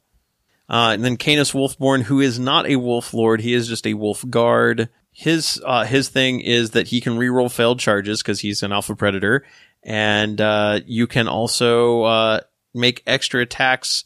Anybody using Crushing Teeth and Claws, or Crushing Teeth and Claws, which is wolves, Fenrisian Wolves, Cyber Wolves, Thunder Wolves, they get extra attacks if they're within 6 inches of him at the start of the fight phase. That's actually kind of cool. Canis Wolfborn running along with Herald Deathwolf could be really nasty combo. Having Canis buffing up Herald Deathwolf's Thunderwolf would be pretty good. Then you get Wolfguard battle leaders, which are basically lieutenants. Yeah. They used to be like the cheap option for leaders, and they still are. They're basically the cheapest HQs you have in here. You've got Iron Priests, which are their Tech Marines. Hey, note he only has one profile. Yeah. If you haven't, if you're a recently new listener, when they first added the new Iron Priest model, That was in the Curse of the Wolfen book way back a couple of years ago. At that point, Iron Priests had been an elite, and then this was the HQ option, and both data sheets existed at the same time, and Games Workshop basically said use whichever one you want, which was not a satisfactory answer. So now it is just an HQ, and there was much rejoicing. Yeah. And again, this is an army. I'm going to say it again. Supreme Command Detachment, it will be your friend because there are a ton of characters to choose from. And now we get into troops. They have more troops now. Yes, cool, because they have intercessors. That's the main addition. Yeah, that's the only addition. Yeah. Like I said, there are Blood Claws, which are your young, hot-headed Space Wolves. They are pretty much all equipped for close combat. Pistols and close combat weapons all around. They can be in squads of up to, 15? Yep. And then, like a lot of the Space Wolf units, you can tack on. So you don't replace one of the models. You add a Wolfguard pack leader, either regular or in Terminator armor. Right. And the reason that's important is because Blood Claws have an ability, or they have a rule called Headstrong. If they are not within 6 inches of a Wolfguard, or they don't have one of these Wolfguard tacked onto their unit, they have to charge if they can. Which generally you'll want to, but there may be times when you don't want to them. Maybe they are on an objective and you need them to stay on the objective rather than get pulled off of it because that guy over there got too close and they want to run at him. Now, granted, if they do, they'll probably hurt really bad because they do extra attacks on the turns that they charge. So they are wanting to run at things and charge them. So if you want to do close combat troops, this is the cheapest option you have. Yeah, they are probably, and they're good at it. They're good at it. They're weapon skill 3, they're ballistic skill 4 because that's their inexperienced side is they're not as good at shooting, but they're just as good at close combat. And remember, if they're charging, they're also +1 to hit. So they're going to be hitting on 2s. They're going to have extra attacks. If they're using chain swords, they'll have extra attacks again. You can get a buttload of attacks out of these guys and put a hurt on something. And they're the same cost as the next troop option, which is Grey Hunters, which are your more traditional tactical marine style. Very well-rounded. Very well-rounded, up to 10 models, plus if you tack on a Wolfguard. You don't really need to tack on a Wolfguard for these guys. I mean, the benefit you get is you could put a Terminator in with the unit. But as is, I think they're a perfectly serviceable troop choice. I think once upon a time you could take 2 close combat weapons or 2 special weapons. Now it's only 1 per 5. They are just the same as attack squad pretty much, except they can't combat squad, which is something this army does not have access to, is combat squadding. They tend to stay in whatever groups that you put them in. And they can take a wolf standard, which allows them to reroll die rolls of 1 when advancing or charging. Okay. That is actually useful. Yeah. It's not as good as a reroll, but it's still... Well, and also the fact that it counts on advancing, too. So if you need to get them to a point... Again, like, if I need to get them to an objective, the fact that I'm only going to get 2 through 6, I can, like, if I need to get 8 inches, I can guarantee I'll get there. That's really useful. Or re-rolling die rolls of 1, which means you'll never fail a charge by rolling Snake Eyes, unless you re-roll Snake Eyes again. And then finally, intercessors, which are intercessors. They are stock Primaris intercessors. They're just like everybody else's intercessors. Yeah, and that's the only thing my gripe about them is they are stock. They're the same as the Deathwatch ones. They're the same as the Ultramarine ones. They're the same as Blood. I mean, they're just the same. And I kind of wish you could have a Wolfguard tacked onto them to make them kind of feel in the fold more. Right. And maybe we'll get that eventually. But yeah, for right now, they are in a weird spot. They're more expensive than the other choices. But again, the extra wound is nice. The extra range on their bolt rifles is nice. So I think they definitely have a place depending on what you want to do with the army. Wolf Scouts. We talked about Wolf Scouts. These are the oldest, most experienced Space Wolves. And their big thing is behind enemy lines. During deployment, you set them up behind enemy lines. And at the end of any of your movement phases, they can be set up within 6 inches of any battle edge or battlefield edge, and more than 9 inches away from an enemy model. So they can pop up anywhere, and they can carry pretty much all the kinds of weapons that scouts can have. So they have access to sniper rifles and camo cloaks. They can take heavy bolters, missile launchers, shotguns. They have the tools to do things and pop up places. So you can really, like, your opponent has to realize that with Space Wolves, there's nowhere on the board that's really safe from you because you have lots of ways to get onto particular table edges. So it's either going to require your opponent to play back towards like the edge of their table to guard it, or just accept that there are parts of the field that you can come in and get them at. Reavers are Reavers. I think Reavers are probably the better Primaris because they are a more close combat focused. For this army, yes. Yeah, I think Reavers are a really good choice. Plus the -1 leadership penalty that they can apply can be really useful too. And they're your group unit that can like ignore terrain, so to speak, but right. heights. Yeah, so no, I think Reavers are a really good choice for this army as an elite choice. Aggressors are actually a new addition. They didn't have access to these in the index. Well, they weren't out then. Well, they may have added them in one of the errata, but as the index was printed, they weren't available. But so they have access to aggressors, which they aren't exactly an assault unit, although they have effectively power fists. So they're not a bad choice. They're a little bit slower, and I think Terminators kind of suffer in this army because they do move slowly, and this is an army that needs to be moving. Most of your elements are going to be moving up quickly. I mean, Terminators used to get by either having deep striking not deep striking. They just used drop prods because they didn't like to go through the warp and deep striking. Right. But yeah, once they were on the table, then they were kind of just stuck there. And that's what I think the aggressors kind of... Now, aggressors do at least have the ability to advance and fire without penalty. So that helps. That does allow them to keep moving. And then if they do stand still, they get to fire twice, which can also be useful. So there again, I think there's definitely a space for them in here. Now we're getting into more name stuff. Lucas the Trickster, who is always kind of fun. He's basically a Bloodclaw hero character, and his big thing is, besides allowing Bloodclaws to reroll wounds of 1, he applies a leadership penalty, and if you kill him, both players roll off. In the fight phase. Yeah, if he dies in the fight phase. If you shoot him, nothing happens. But if he's in the fight phase with you and you kill him, you roll off. And if Lucas's player rolls higher, you take D6 mortal wounds as the stasis bomb implanted in his chest goes off. Which, not as cool as the ability it used to be, which is like if you kill Lucas, you both go away. Oh, and any attacks that hit him that target him in the fight phase are also -1 to hit. So you're less likely to hit him, but if you do manage to hit him and kill him, he might take part of you with him. Wolfen Dreadnought. This is a new addition. Yeah, I say this sounds brand new. Yeah, this is brand new. Now it's an older Space Wolf model. It's when they redid the Space Wolf Venerable Dreadnought kit a while back that it made a new Bjorn. It made Murderfang, who we'll get to in a bit, and it also gave Space Wolves the option to have an axe and shield or claw and shield or axe and claw as close combat weapons on a Dreadnought. What are you getting? I'm gonna get it. Okay. Because Dennis has one.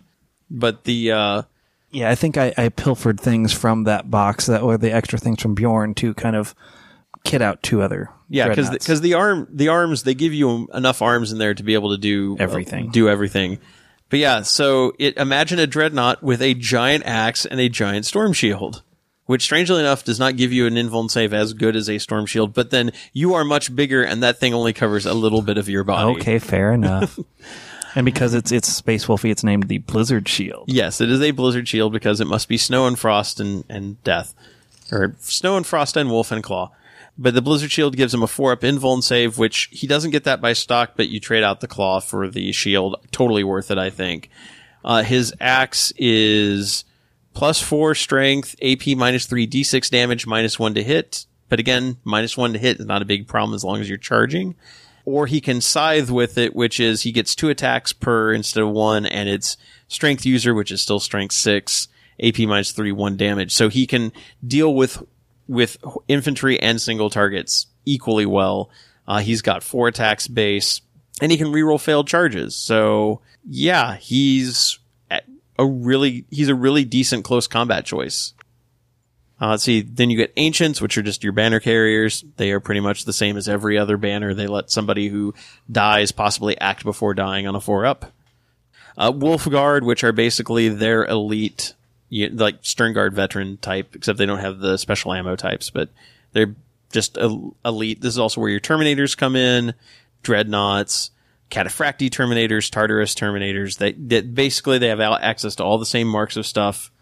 Their Venerable Dreadnought is a lot like other Venerable Dreads, although their Venerable Dreads can also be equipped with Great Axes and Blizzard Shields, or Great Wolf Claws. So they get access to the Contemptor Dreadnought, which, yay, is okay. They have access to the Redemptor, which is a very shooty Dreadnought.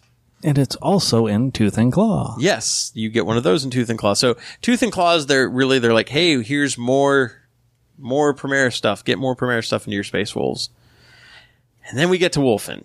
And I think Wulfen is one of the most... Wulfen and Thunderwolf Cavalry, who we'll get to in a bit, are probably the most important units in this book, I think.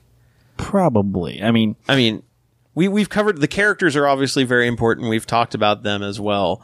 But the Wulfen themselves, for one thing, 7 inches of movement, 2 wounds apiece, 5 strength, and then like 3 attacks base, 4 for their pack leader, who you always get a pack leader. So just stock, a unit of 5 is putting out 16 attacks. Or let's see, if they're using Frost Claws, they can make additional attacks. So yeah, even their base attacks are AP -1. So I mean, they already can put a hurt in close combat. They can advance and charge in the same turn. So you have to figure, on average, they're going to move 10 inches. You should always be advancing with this unit if you're not in close combat, because you need to get into close combat. So figure they're moving like 9-10 inches. They're charging. They also have 2 aura abilities. The first one is Curse of the Wulfen Hunt. Space Wolves infantry, bikers, and cavalry units within 6 inches, which these are Space Wolf infantry, can reroll failed charge rolls. And if it affects Blood Claws within 12 inches. So you can already see a Blood Claw Wulfen combo army will be getting into charges regularly. And because this affects the Wulfen, they will be rerolling their failed charges. And then there's Curse of the Wulfen Kill. Space Wolf infantry, bikers, cavalry units within 6 inches, Blood Claws within 12 inches, get an additional attack when they fight in the fight phase. This does not affect Wulfen. So Wulfen they never get the extra attack, and any units that made their they don't get this on the turn they charged if they were affected by the Curse of the Wulfen Hunt ability. So once you're stuck in combat, you get more attacks because you want to kill things as long as there are Wulfen nearby. So again, once those Blood Claws are in, and I think that's one of the other reasons why Blood Claws already get an additional attack normally because they're Berserk Charge. So keeping Wulfen near the Blood Claws is going to be super good.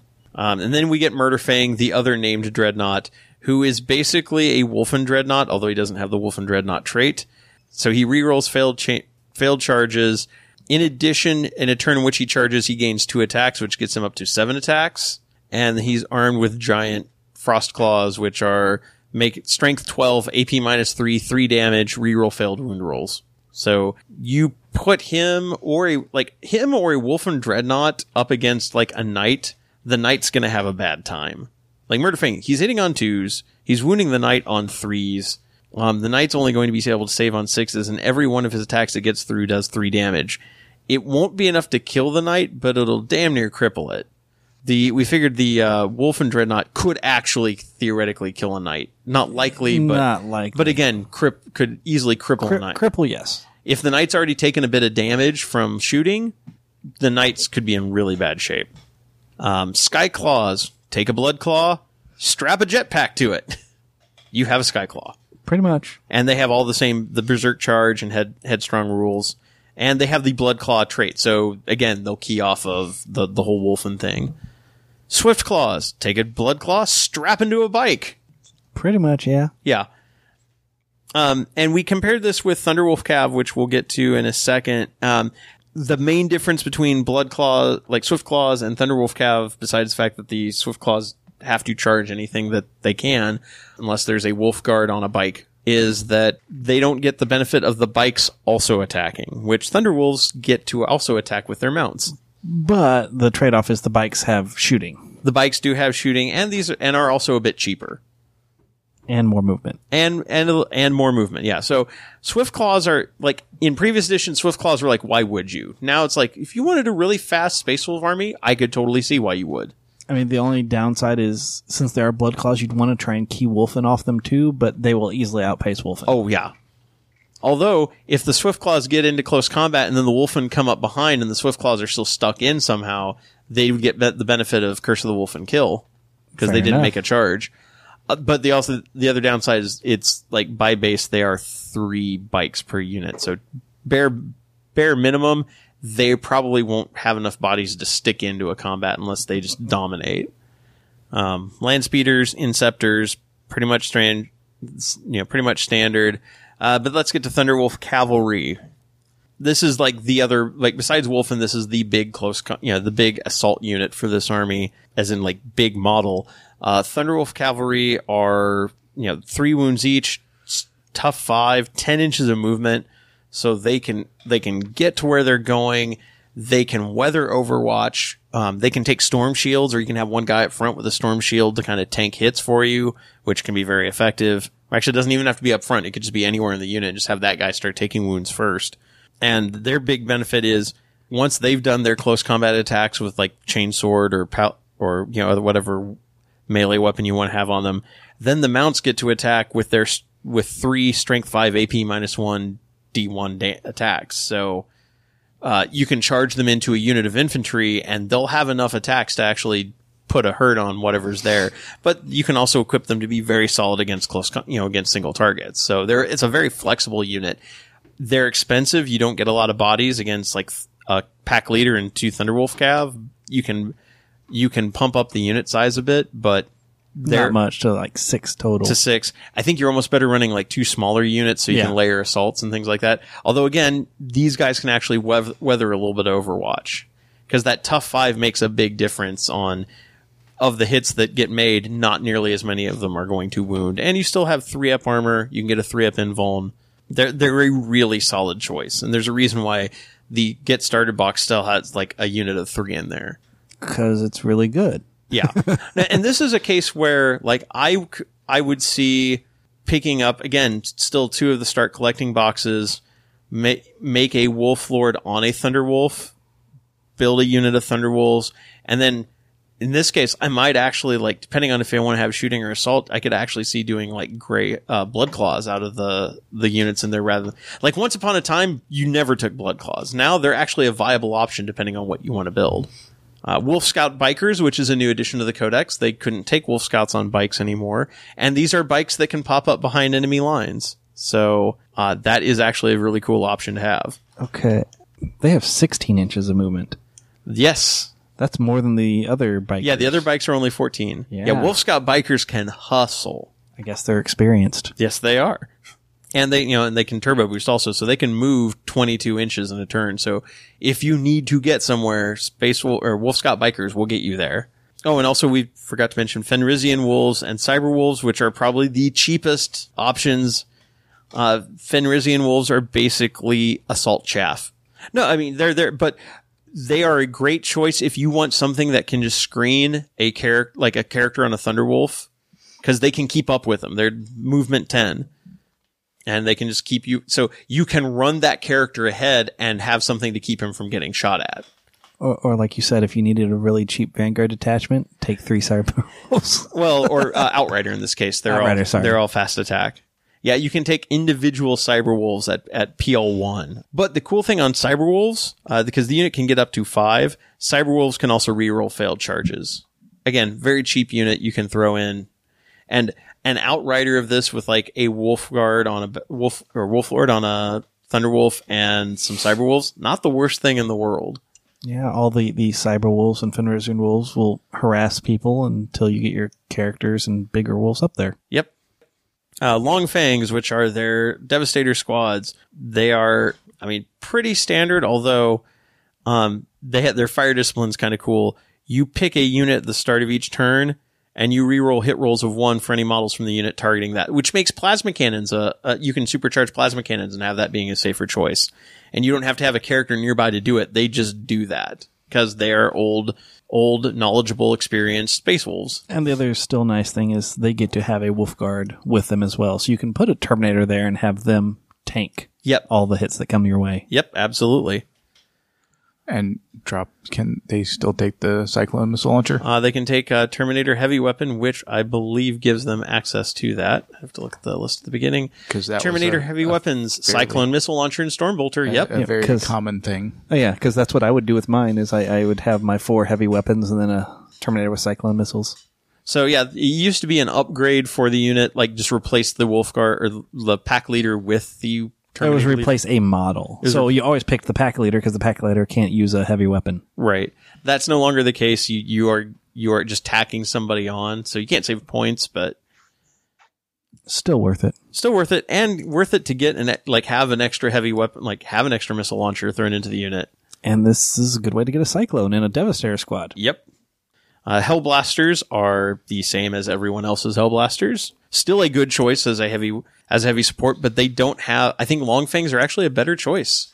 For long range, yes. If you want that mid range stuff, Hellblasters still could. Hellblasters, well, they still get work done. Although you don't have access to the things that make Dark Angels Hellblasters really nasty. Yeah, that's the Dark Angel thing. That's their thing. They gained access to the Hunter and Stalker tanks, which are the anti-flyer tanks that Space Marines have. They have all the standard Land Raider patterns, Rhinos, Razorbacks, drop pods. They gained the Land Speeder Storm, so your Wolf Scouts have something to ride in, and it can also pop up behind enemy lines. So you can have a lot of Wolf Scout type stuff pop up on your opponent's back line. So again, nowhere on the table is safe depending on how you build your Space Wolves. They have access to the Repulsor because Primaris, and it is also still made of gun, just like everyone else's.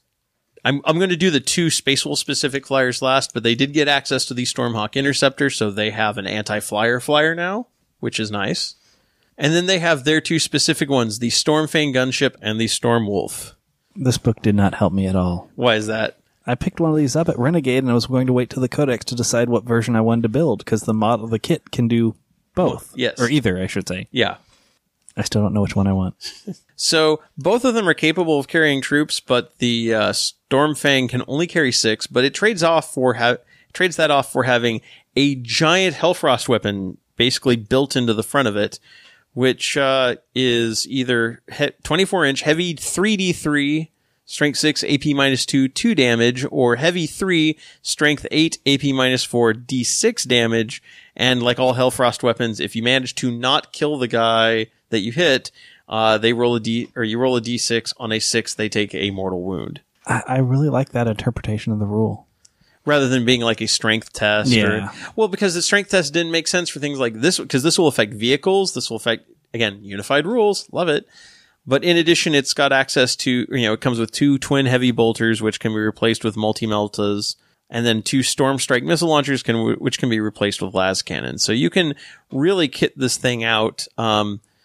Storm Strike missile launchers are better range than the las cannons, but less damage and less strength, only by a little bit though. And then multi-meltas or heavy bolters, it's really pick to taste what you want to go after. Do you want to go after infantry or vehicles? It has Power of the Machine Spirit, so it can move and fire heavy weapons without penalty, which is good because everything on this is a heavy weapon. And it has to move. And it has to move because it is supersonic. Yep.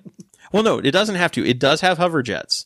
You can drop it into hover. Oh, fair enough, yeah. Yeah, so it can't. Now, it gives up the hard to hit, but you don't, if you get into a position where this is not where I want to be, and I don't want to fly off the board, you can drop it into hover mode and flip it around. So that is actually pretty handy. And this whole lets the people inside get out. Yes. Because this does not have any way to drop them off while you're flying. You can't shoot them out. And then there's the Storm Wolf, which is basically the transport version of this, which has 2 las cannons, It's the same minus the big gun. It's minus the big gun. Well, and then it replaces, it's stock with 2 las cannons, 2 heavy bolters, and then a twin Hellfrost cannon, which is just a smaller, weaker version of the same big gun. Honestly, it can't take the Storm Strike missiles. It's stuck with it will just always have the las cannons, which is not necessarily bad. The twin heavy bolters can be twin multi-meltas or a Skyhammer missile launcher, which is basically an autocannon is also better against flying targets. I think it really comes down to, do you want to transport, or do you want something that's focused on transport capability, or do you want something with a really big gun on it? I still kind of like the Storm Wolf. Storm Wolf is also the only thing that can transport your Wolfen. Yes. So I think right there, like if you're trying to choose between the two, that actually no, the Stormfang can, but they count as two models, so right, you can't fit a whole squad of Wolfen in there. Right. You could fit a squad after they'd lost some. Yeah. So yeah, you could put Wolfen in a Storm Wolf, but you can also put Terminators in a Storm Wolf, which is handy. You can even have Skyclaws popping out of a Storm Wolf because they can hold people with jump packs. I don't know why you would, but it's also got a transport capacity of 16, so it's like a flying Land Raider Crusader. Yeah, or the other thing of why that number is important, 15 Blood Claws and a Wolf Guard. Yep, there you go. So, I mean, you could just fly up and dump those out. And then hopefully they're still in combat when the Wolfen get up there. There you go. So, this is an army that has, I mean, unit-wise, they've got a lot of tools available. They have a few standout units that really say, hey, we are Space Wolves. This is the thing that sets us apart. And you can tell, like, all their special stuff is mostly focused on assault, but like Long Fangs provide, they've got the capability to have some decent long range firepower as well. So they're surprisingly well rounded for being an assault focused army. Now it's time to get into stratagems, because this is what's really going to set them apart. It's actually what one of the things that makes Blood Angels really solid. So let's take a look at what they've got here. Some of these are standard orbital bombardment, kill shot, flak missile, those Wisdom of the Ancients, those are all recycled Space Marine ones. Trophies of Fenris is their artifact / relic stratagem. Overwhelming Impetuosity, 1 command point. Use it at the start of the fight phase. Select a Blood Claw unit from your army that successfully charged this turn, and it was within an inch of an enemy model or enemy unit with a higher power rating. You can reroll failed hit rolls for the Blood Claws units that attack the target enemy, or that target that enemy unit. I love it thematically. It's funny. It's funny. And your thing is like a maxed out unit of Blood Claws is like power level 12, I think, because they're power level. That's true. 4 times 4 times 4. So you're 4 plus 4 plus 4. Yeah. So that it's like 12. So having them charge something that's going to be higher power level than that might be tricky, but again, thematically, I love the idea for of it. the smaller unit. If you just had like a unit of 5, or yeah. If you had a unit of 5, that one would be a fun one to play with. Cloaked by the Storm, use the stratagem in your psychic phase. Choose a Rune Priest from your army that successfully manifested a psychic power. Your opponent must subtract 1 from all hit rolls for range attacks that target friendly Space Wolves within 6 inches of the model until the beginning of your next psychic phase. Okay, that's pretty darn cool. And it's probably worth the 3 CP it costs. Yeah. But that's the only downside of that one. The 3 CP is a huge chunk for a 1 turn -1 penalty to hit. Well, it's for all units within 6 that are within 6 inches of the Rune Priest. Right. So if he's going to be blocking things, so get off of power, summon your storm, make people harder to hit. But with 3 command points, I'd only want to use it if I needed to. Yeah. If it was 2 command points, I'd probably use it. I think 2 command point would be a much better sweet spot for it. 3 seems like a huge chunk for what it does. Cunning of the Wolf. This one is the one that makes anybody into a Wolf Scout. Use a stratagem during deployment when setting up a Space Wolves infantry unit. You can set this unit up on the hunt instead of placing it on the battlefield. At the end of any movement phase, the unit can join the battle, set up within 6 inches of a table edge, 9 inches away from an enemy model. That's only 1 CP. It's only 1 CP. So, hey, all your infantry units that need to outflank. With the limit of you can only do half of your army. Oh, fair enough, yeah. Let's see. Mentor's Guidance. Use the stratagem in your shooting phase or in the fight phase. Choose a Space Wolves character other than a Wolf Priest within 6 inches of a Wolf Priest from your army. You can reroll all failed wound rolls for that character in this phase. That requires a couple of moving parts. At only 1 command point, it's not terrible, but it's like you have to build your army properly and have those 2 characters within proximity of each other during a phase when you're going to be doing attacks and damage. Now, granted, you'll have more characters in this army than you likely are in anybody else, so it's not impossible. It's just have to run a Wolf Priest. Yeah. And if you're going to run a Wolf Priest, you'll probably have him by character, another character too. Right. Because you want the aura buffs for your troops as well. That is true. All right, next one is Lone Wolf, and this one is kind of a return of an oldie but a goodie, but in a very different way. Yeah, it used to be on a data sheet, and that's how I kind of remember it. And you could just and even run in it. the index, it was still on. Like you could take a Lone Wolf as a individual elite unit, right. and so now instead it's no longer a unit. We'll have to see if they come up with an FAQ or a ROD that says kind of like what they did with the Tau Codex, which said you couldn't, like with stim injectors, you couldn't take this piece of warrior anymore. We'll have to see if they say you can't take Lone Wolves anymore, like the data sheet is considered invalid. Because the new stratagem is now, for one command point, use the stratagem at the end of any phase if there's a Space Wolf infantry unit from your army, other than a character, servitor, or wolfen that has been reduced to a single model. That model's wounds characteristic is increased by 2, and it gains 2 wounds, so it actually gets the health with it. It gains the character keyword, and you can reroll failed hit and wound rolls for it for the remainder of the game. That's just pretty darn cool, because suddenly, like, if someone has something that takes out at one of your units, you're down to 1, you make him a lone wolf, suddenly he's a character and can hide behind others. And 2, he's got more wounds, so he's more likely to survive. And 3, those rerolls are going to be nice. Yeah. And the fact that it's any rerolls, hit wounds, wound rolls, so even in shooting, like, if that Longfang unit somehow got reduced down to 1 guy, suddenly, hey, the guy with the las cannon back there, he is going to reroll hit wound rolls against you. Ow. He's pissed. True. And One last wolfen. Yep. No, you can't do wolfen. Well, yeah. It's specific as other than character, servitor, or wolfen. Oh, okay. I'm so sorry. But God, that would be scary. Yeah. The lone wolfen. but the other trick of it, the squad has to be exactly 1. If you're left with 2, sorry. Yep. If you're at 0, well, Then also unit's sorry. dead. Yeah, so it probably won't come up very often. It'll be cool when it does, though. Yes. Yeah.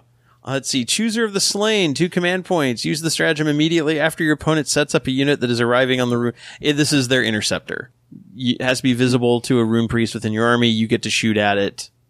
Or, the unit, you shoot at it with a unit within 6 inches of the rune priest. It's the same thing Farseers. Yeah, that's what I was thinking. This is the exact same thing Farseers have. It's kind of lame.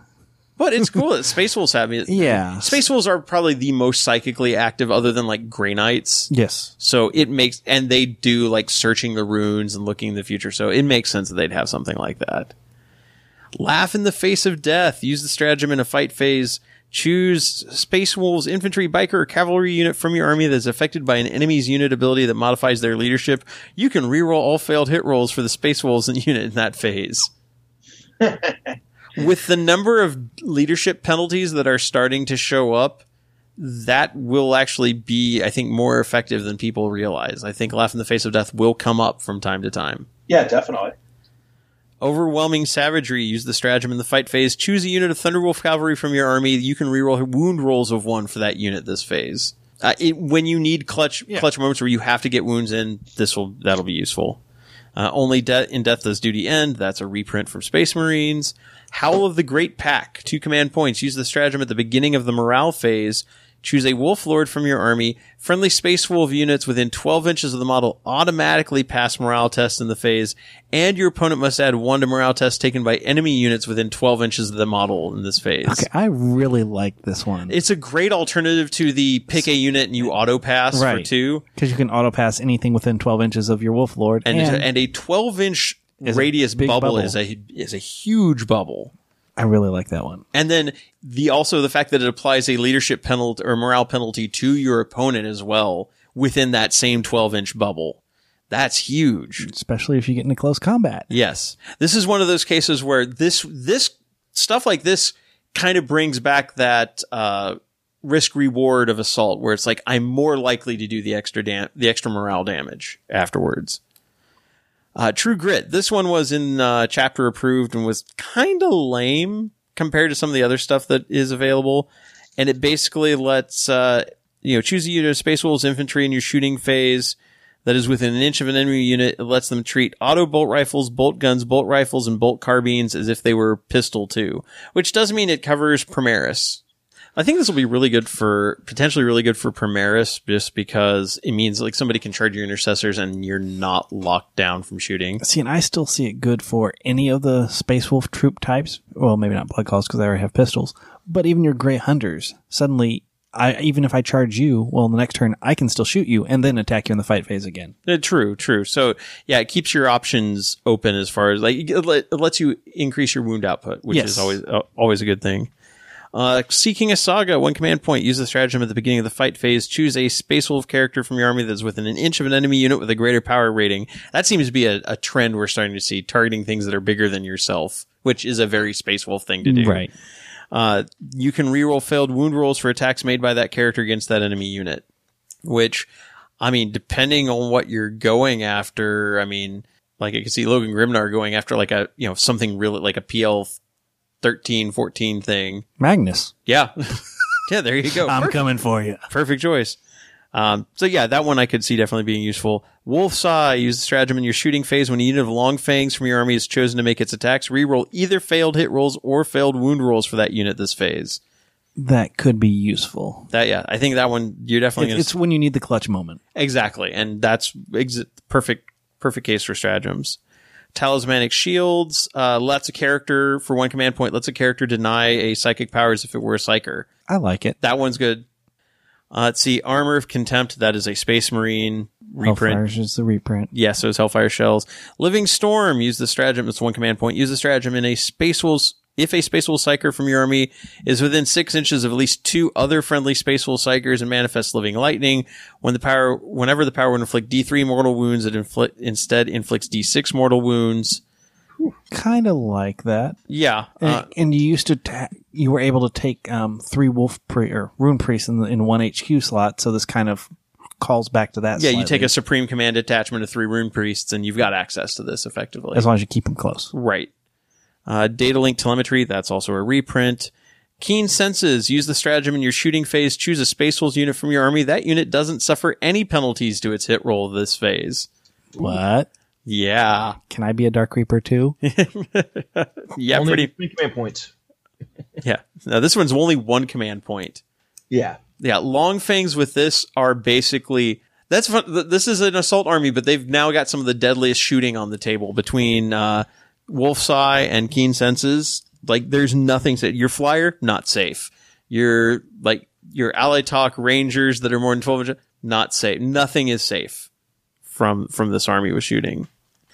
Emperor's Executioners. We talked about that in the fluff here in the fluff section.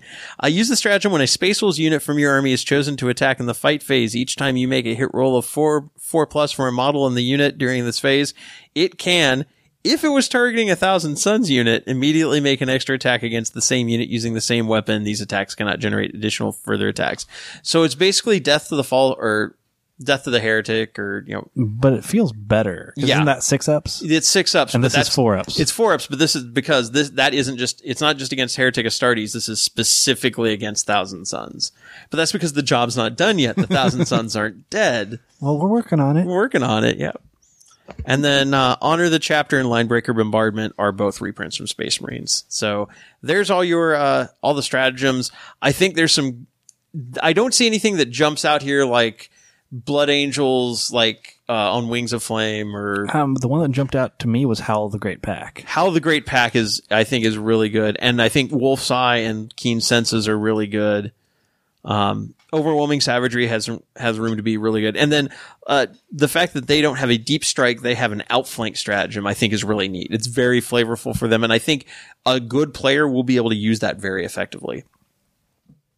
Warlord traits, and this is where I said the Warhammer community site is full of unforced errors, because on that site they mention that the Warlord traits are sagas, and the sagas are individual abilities, but that when you pull off a deed of legend, it would turn into an aura ability of some sort.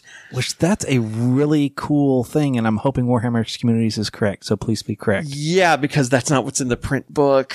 So, yeah. We'll just save this Warlord trait thing and say, look at the space later. We'll talk about this in once the errata for this comes out, because otherwise these are pretty stock Warlord traits. They're stock and generic, so that's why I'm hoping that this whole saga plus deed, because that's just a really cool concept of, hey, I'm the Warlord, I'm going to do this thing, and if I do, y'all are like, hey, he did the thing, and y'all get better too. Right.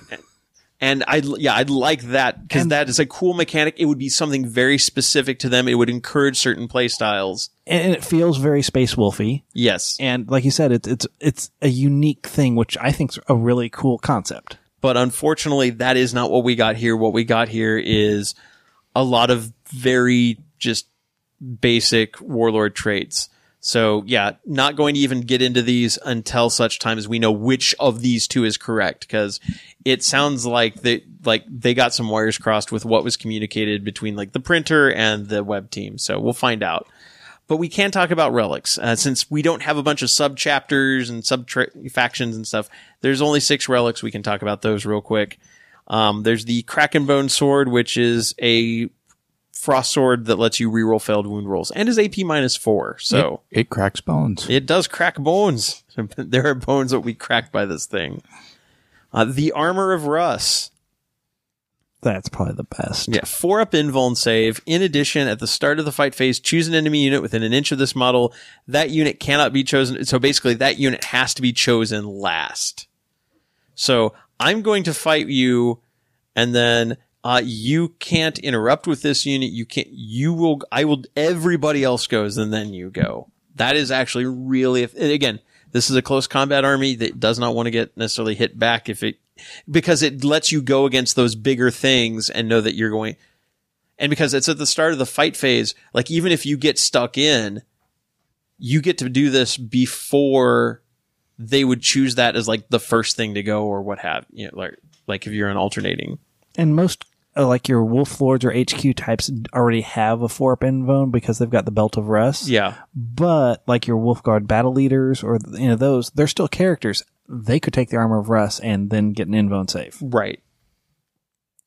Black Death, this replaces a Frost Axe, and is basically a Frost Axe, which is, +2 strength, -2 AP, 1 damage. That's pretty standard. And then each time the bearer fights, they can make D3 additional attacks with this weapon. Yeah. I mean, that's awesome. Extra attacks on this army is fantastic. Helm of Durfast. You can reroll failed hit rolls for this model's range attacks. In addition, enemy units never gain any bonus to their saving throws for being in cover against attacks from this warlord. If cover was more of a thing, that would be... Yeah, but I could see this being a cool thing. What does it replace? Nothing? It's just like your helm? It's just an add-on. Can't be on a named character. That's the one downside. But well, Wolfguard, Terminator, Cyclone Missile Launcher, and your Longfang unit. Put this on him. He's not a character. Is he not a character? I don't think so. Okay, then make one a character and have him stand behind them. Yeah. Okay, but still, put it on a guy, have him stand with your long fangs, and he's a character. Because if you take the HQ version, not the one that's attached to the unit. Yeah. Yeah, you couldn't put this on the one you attached. Otherwise, that would be awesome. But no, it's unfortunately not the case. Yeah, they're not a character inside the unit. No, they are not. I looked that up, too. The Wolfenstone. You can make 1 additional attack from models in friendly Space Wolves, infantry, biker, and cavalry units. They're within 3 inches of the bear when they make their attacks in the fight phase. Units of Wolfen are not affected, nor are units that made a charge within range of the Curse of the Wolfen hunt ability earlier in the turn. In addition, you can't be affected by both this and the Curse of the Wolfen kill ability. So basically, lets any character have Curse of the Wolfen kill, which... not bad. And if you don't have if you're running without Wolfen, this isn't necessarily a bad drop in. Or even if you are, you might just want to spread it. You might only have 1 or 2 squads of Wolfen, and this will let the character run with Blood Claws too. Yeah, there you go. And then Frost Fury, this replaces a Storm Bolter with a Hellfrost Storm Bolter, except it does, you take a mortal wound on a 4-up instead of a 6-up. Okay, I lied. That one's awesome too. Yeah. It's also a Storm Bolter that does 2 damage per hit, strength 4, AP -1. So it's a better Storm Bolter. Assault 4. Assault 4. Yeah, these are all good. Now, none of them are like, again, none of these jump out as like, Angel Wing, this is a must take. You will always put this on somebody. But these are all good choices. And depending on what you want to do, I can see cases made for pretty much all of them. I think the weakest one is probably the Helm of Durfast. Probably. Just because it's re-rolling in the shooting phase. Right. And your characters in this army are not primarily shooters. They're primarily assaulters. And then finally, Tempestus, which is their psychic discipline. So you've got Living Lightning, which is basically one of their variations on Smite. You choose the near or targets the closest visible enemy unit within 18 inches. They suffer D3 mortal wounds if the unit is destroyed. And that's where this would be cooler if it was just if you destroyed models. But if you destroy the unit, then the closest enemy unit within 18 inches takes D3 wounds. And then it just keeps going until somebody is not destroyed. And this is the one that you can use a stratagem with. Right. Now that would, like, if you can get D6 mortal wounds, depending on what you're targeting, that could actually be effective. Yeah. But I don't think you're going to see that arcing ability hit all that often. No. It's mostly just going to be there because I want to cast Smite, but I don't want to have my difficulty on my other smites go up. Or I've already casted my 3 smites. Let me cast this for extra damage. Exactly. Although, if you're all targeting the same, like if you've got your cluster of 3 rune priests, this might be enough to finish somebody off. Right. Tempest's Wrath. It has a warp charge value of 6. If manifested, select a visible enemy unit within 24 inches. Until the start of your next psychic phase, opponent must subtract 1 from any hit rolls they make with that unit. Always a good debuff to throw on somebody. Murderous Hurricane. Warp charge value 5. Select a visible enemy unit within 18 inches of the Psyker. Roll a die for each model in the unit. The unit suffers a mortal wound on each roll of 6. So that's the horde control spell. Yep, that's your horde control. So basically, if expect, you throw that unit of 60, 5 of them, math says 5 of them should die, or at least take wounds. If there's a unit of 60, I'm going to be scared. Or, sorry, unit of 30. Okay. If there's a unit of 30, a 6th of them should die, is what it meant to say. Yeah. Gotcha. Yeah, if their unit is 60, well, you're going to roll a lot of dice. Lots and lots of dice. Fury of the Wolf Spirits. Warp charge value of 7. If manifested, the Rune Priest gains the following weapon until the start of your next psychic phase. Basically, a Strength 5, AP -3, 1 damage melee weapon that just does 6 extra attacks after you do your normal extra attacks. You summon 2 spirit ghosts that come and eat your foes. Yes. That's actually pretty cool. Especially with 6 attacks. 6 attacks at strength 5, AP -3. Yeah, that's actually really good. And again, most of your characters are hitting on 2s. And this is another thing you want, like you said, you want to be in close combat. Even the Rune Priest wants to be in close combat. Yep. Stormcaller, warp charge value of 8. This one's going to be hard to cast, but if manifested until the start of your next psychic phase, you Psyker and any friendly Space Wolf units within 6 inches of him gain the benefit of being in cover. Hey, see? We're putting cover in the game. Pass. Next.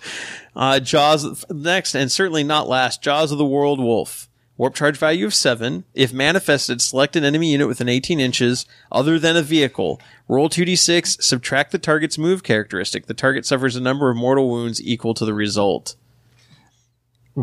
I like it, but I still also remember the day when Jaws was draw a line, those things die. Well, as draw a line, those things make an initiative test. Right. I like this because there are, characters in Terminator armor are gonna die to this thing because they move 5. Right. I mean, but fast-moving armies will not. It's because they can get out of the jaws before they appear. Right, but I like this, and if you unfortunately, Space Wolves don't have any way to do it. If there was a way to stack this with something that reduced movement, you could, Yeah, the only thing I could think of is just shoot things a lot until they degrade. There are a couple. Well, although most things that degrade, like monsters, could be affected. Vehicles can't. Oh, true. Yeah. So it's limited utility against certain armies, but I think this one, it'll be a good one to have in one's pocket. I think you're going to see a lot of Living Lightning just to have extra damage output. Murderous Hurricane, depending on what you're expecting to face, and man, Fury of the Wolf Spirits is just really solid. Tempest's Wrath, I think the first 4 of these are actually the best, and then Jaws of the World Wolf is right after it. Yeah, I can agree with all those. So, that's the Codex. I don't think Space Wolves players will be unhappy with it. We have to wait and see on the Warlord traits, obviously. Right. I will admit, as we're getting closer, I was starting to see the things leak out. I'm like, this just feels like a Space Marine Codex that they just tacked Wolf onto, and it doesn't feel that special. But as we're digging in and going through, I'm not like, oh my gosh, this is the best thing ever. No, absolutely but not. I'm like, yeah, I could get behind this. Well, it's got the flavor right, and I can see the pieces where it's expecting you to play with lots of characters, run those characters forward. They're getting into close combat. You've got your close combat attack units with like Wolfen and Thunderwolves. They're all fast. They move up. And then you've got scouts coming in from the side. You've got long fangs in back. There's numerous builds I can already see with this. The scouts one surprised me, but I'm really pleased about. And I like the fact that there's multiple ways to get scouts or other units scouting in somehow and outflanking. That's really cool. This is an army I think is mostly going to be messing with like static gunline armies or armies that castle in small parts of the field or move too far forward and leave their backs uncovered. I mean, this army has a lot of ways to cover that ground, and that's where I think you're going to see the effectiveness in this army if it's played well. And you've got the lion's share of characters to pick from. Pick to taste. This is not an army that you're going to see somebody get like splash in a little bit of Space Wolves. I think you go big on Space Wolves or you don't bother. But I think that's as it should be. And you add 250 points of guard as a command point battery just in case. No. Actually, no, I don't think you necessarily do because I'm not seeing a lot of stratagems that are just like, ooh, you must use this and just abuse it as much as possible. Right. And my take on it is if you really need the extra command points, take Bjorn. Yeah. and that's the other thing. Like even looking at the what warlord traits they do have in there, none of them are recycle command points. Of the ones that are currently in here, I will say that this army has no way to recycle command points. You have what you have, and you're going to use them. But yeah, I see where the pieces are on this, and I think this is an army that will reward aggressive but thoughtful play, which is kind of a weird oxymoron. But it's like. You will want to play aggressively, but you also want to you're going to be watching your maneuvering and figuring out where you're going to bring things in very carefully. And with a lot of characters, you're going to be positioning things so you're going to maximize your character bubbles. You're going to try to figure out the best way to outflank things. This is an army that will reward very smart tactical assault play. And that's good. I think it's going to play assault in a different way than Blood Angels, and I think that's good. And I think Space Wolves players will not look at this and be like, well, crap, this is useless. It's not quite as amazing on one or two pieces as like Blood Angels are, but the side effect of that is we've gotten Blood Angels that are not played as Blood Angels very much, so I'm good with this. I mean, the biggest thing I would really want to see is a Wolf Guard being able to attach to a Intercessor squad, or just any of the Primaris squads. Right, and the closest you can have is just have one kind of following him around, but that doesn't really do quite right, what it's you're not looking the same thing. No, it's not. So, but I also understand. That's a Primaris thing. Yeah, it's a Primaris thing, and I totally get that. So, but I'm pretty happy with it, all told.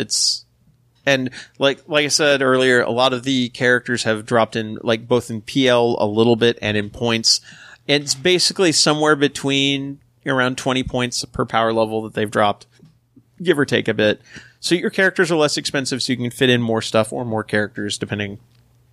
I don't think you'll see a lot of the extra Space Marine stuff that's been put in added, like the Hunter, the Stalker. But it's good. But it's good to have the option. Options are always good. I guess so. I had to look at those and ask you what they were. Yeah. I'm like, what's this? Well, you don't see them on the table much for Space Marines either. So I'd say my other negative about the Codex is I don't have a guy on a sleigh.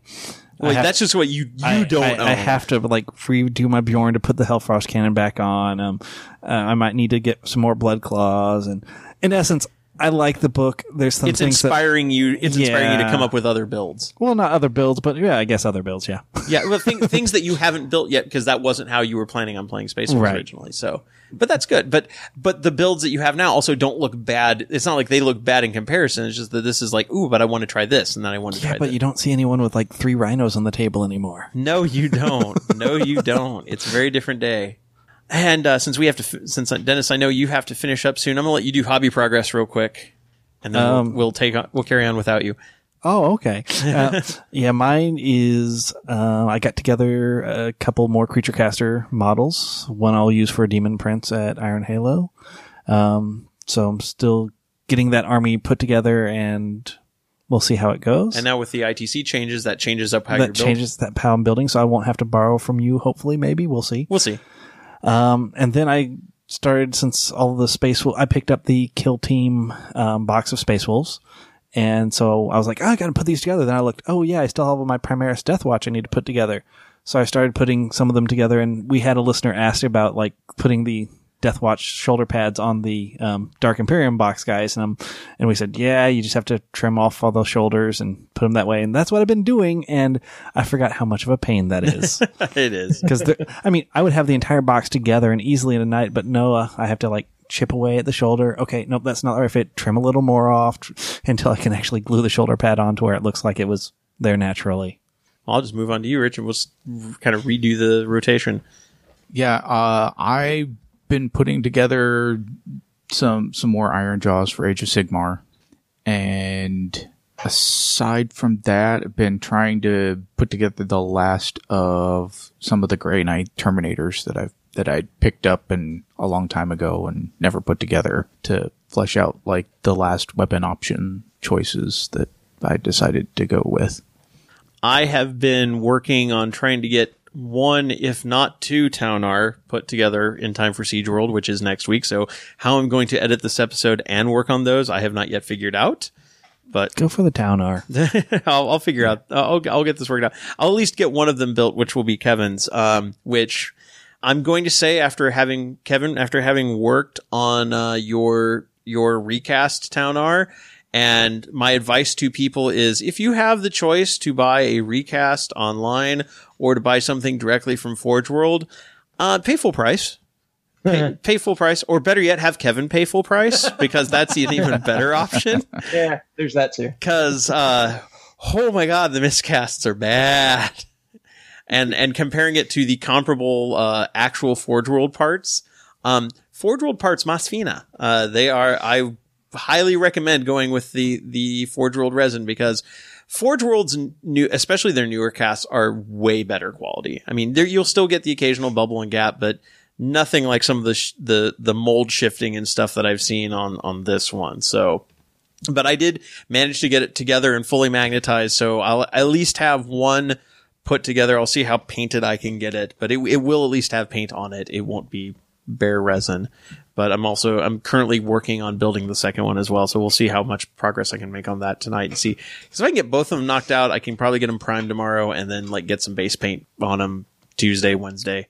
So I think I can make some progress. But yeah, I'm in full on Forge World building right now, so it's been intense. It's been a good learning experience, but I'm learning more about magnetizing and pinning and stuff like that. So I think once I've got 2 of these under my belt, I'll feel pretty comfortable about building a third one day. No, I'm not going to build a third one, but I'll feel better about building other Forge World models. Awesome. So I went to Gen Con and spent a bunch of money at Forge World. That was my biggest hobby contribution. Gen Con was a lot of fun. I actually got to play Wrath and Glory in a demo. I can go into a little bit more in another episode. I have the book, but I haven't really read through everything in it yet as far as character development and character creation, campaign, stuff like that. So, but the game was really fun. If you're into 40K role-playing games, it'll definitely be a good game, I think, that people will hopefully play a lot of. Yeah, and the fact that it's actually supports having like the different types of Imperium units and also some non-Imperium kind of unified in the same rule set is a way different approach than like the older Fantasy Flight games, where every type kind of had its own slightly similar but still not quite compatible rule set. Yeah, I think to put it kind of in D&D terms, each different type of character, like Guardsmen, Space Marine, Sisters of Battle, etc., kind of fill a different role within the squad. So you need, a rune priest or not a rune priest, tech priest to be able to like open doors and make, knowledge tests about certain things. You need, Guardsmen. A guard captain will be better at melee than a generic Space Marine, whereas like your Space Marine can get up there and really tank and provide some long range shooting. So again, that I haven't really gotten into the character building part of it yet, but it seems like it's going to be a fun game, and it seems like it's definitely going to do everything that it purports, with being able to support multiple types of gameplay within the same squad. Well, that's cool. Yeah, we'll definitely have to talk about that. I know the digital book is out for wider release. I don't know when stores like non-Gen Con is getting print copies, but I'm definitely going to be trying to snag one when it comes out.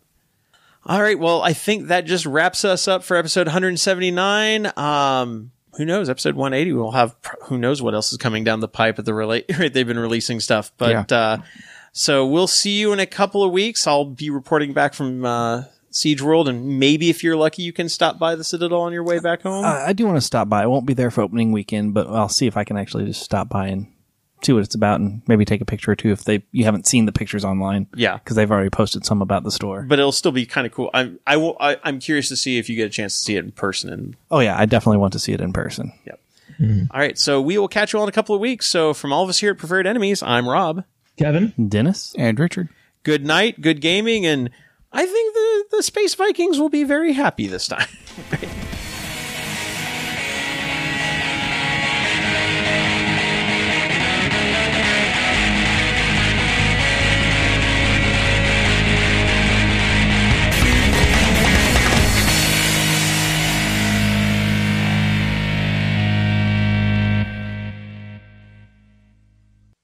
Preferred Enemies is an Undergopher Radio production and is licensed under Creative Commons Attribution Non-Commercial Share-alike 3.0 Unported license.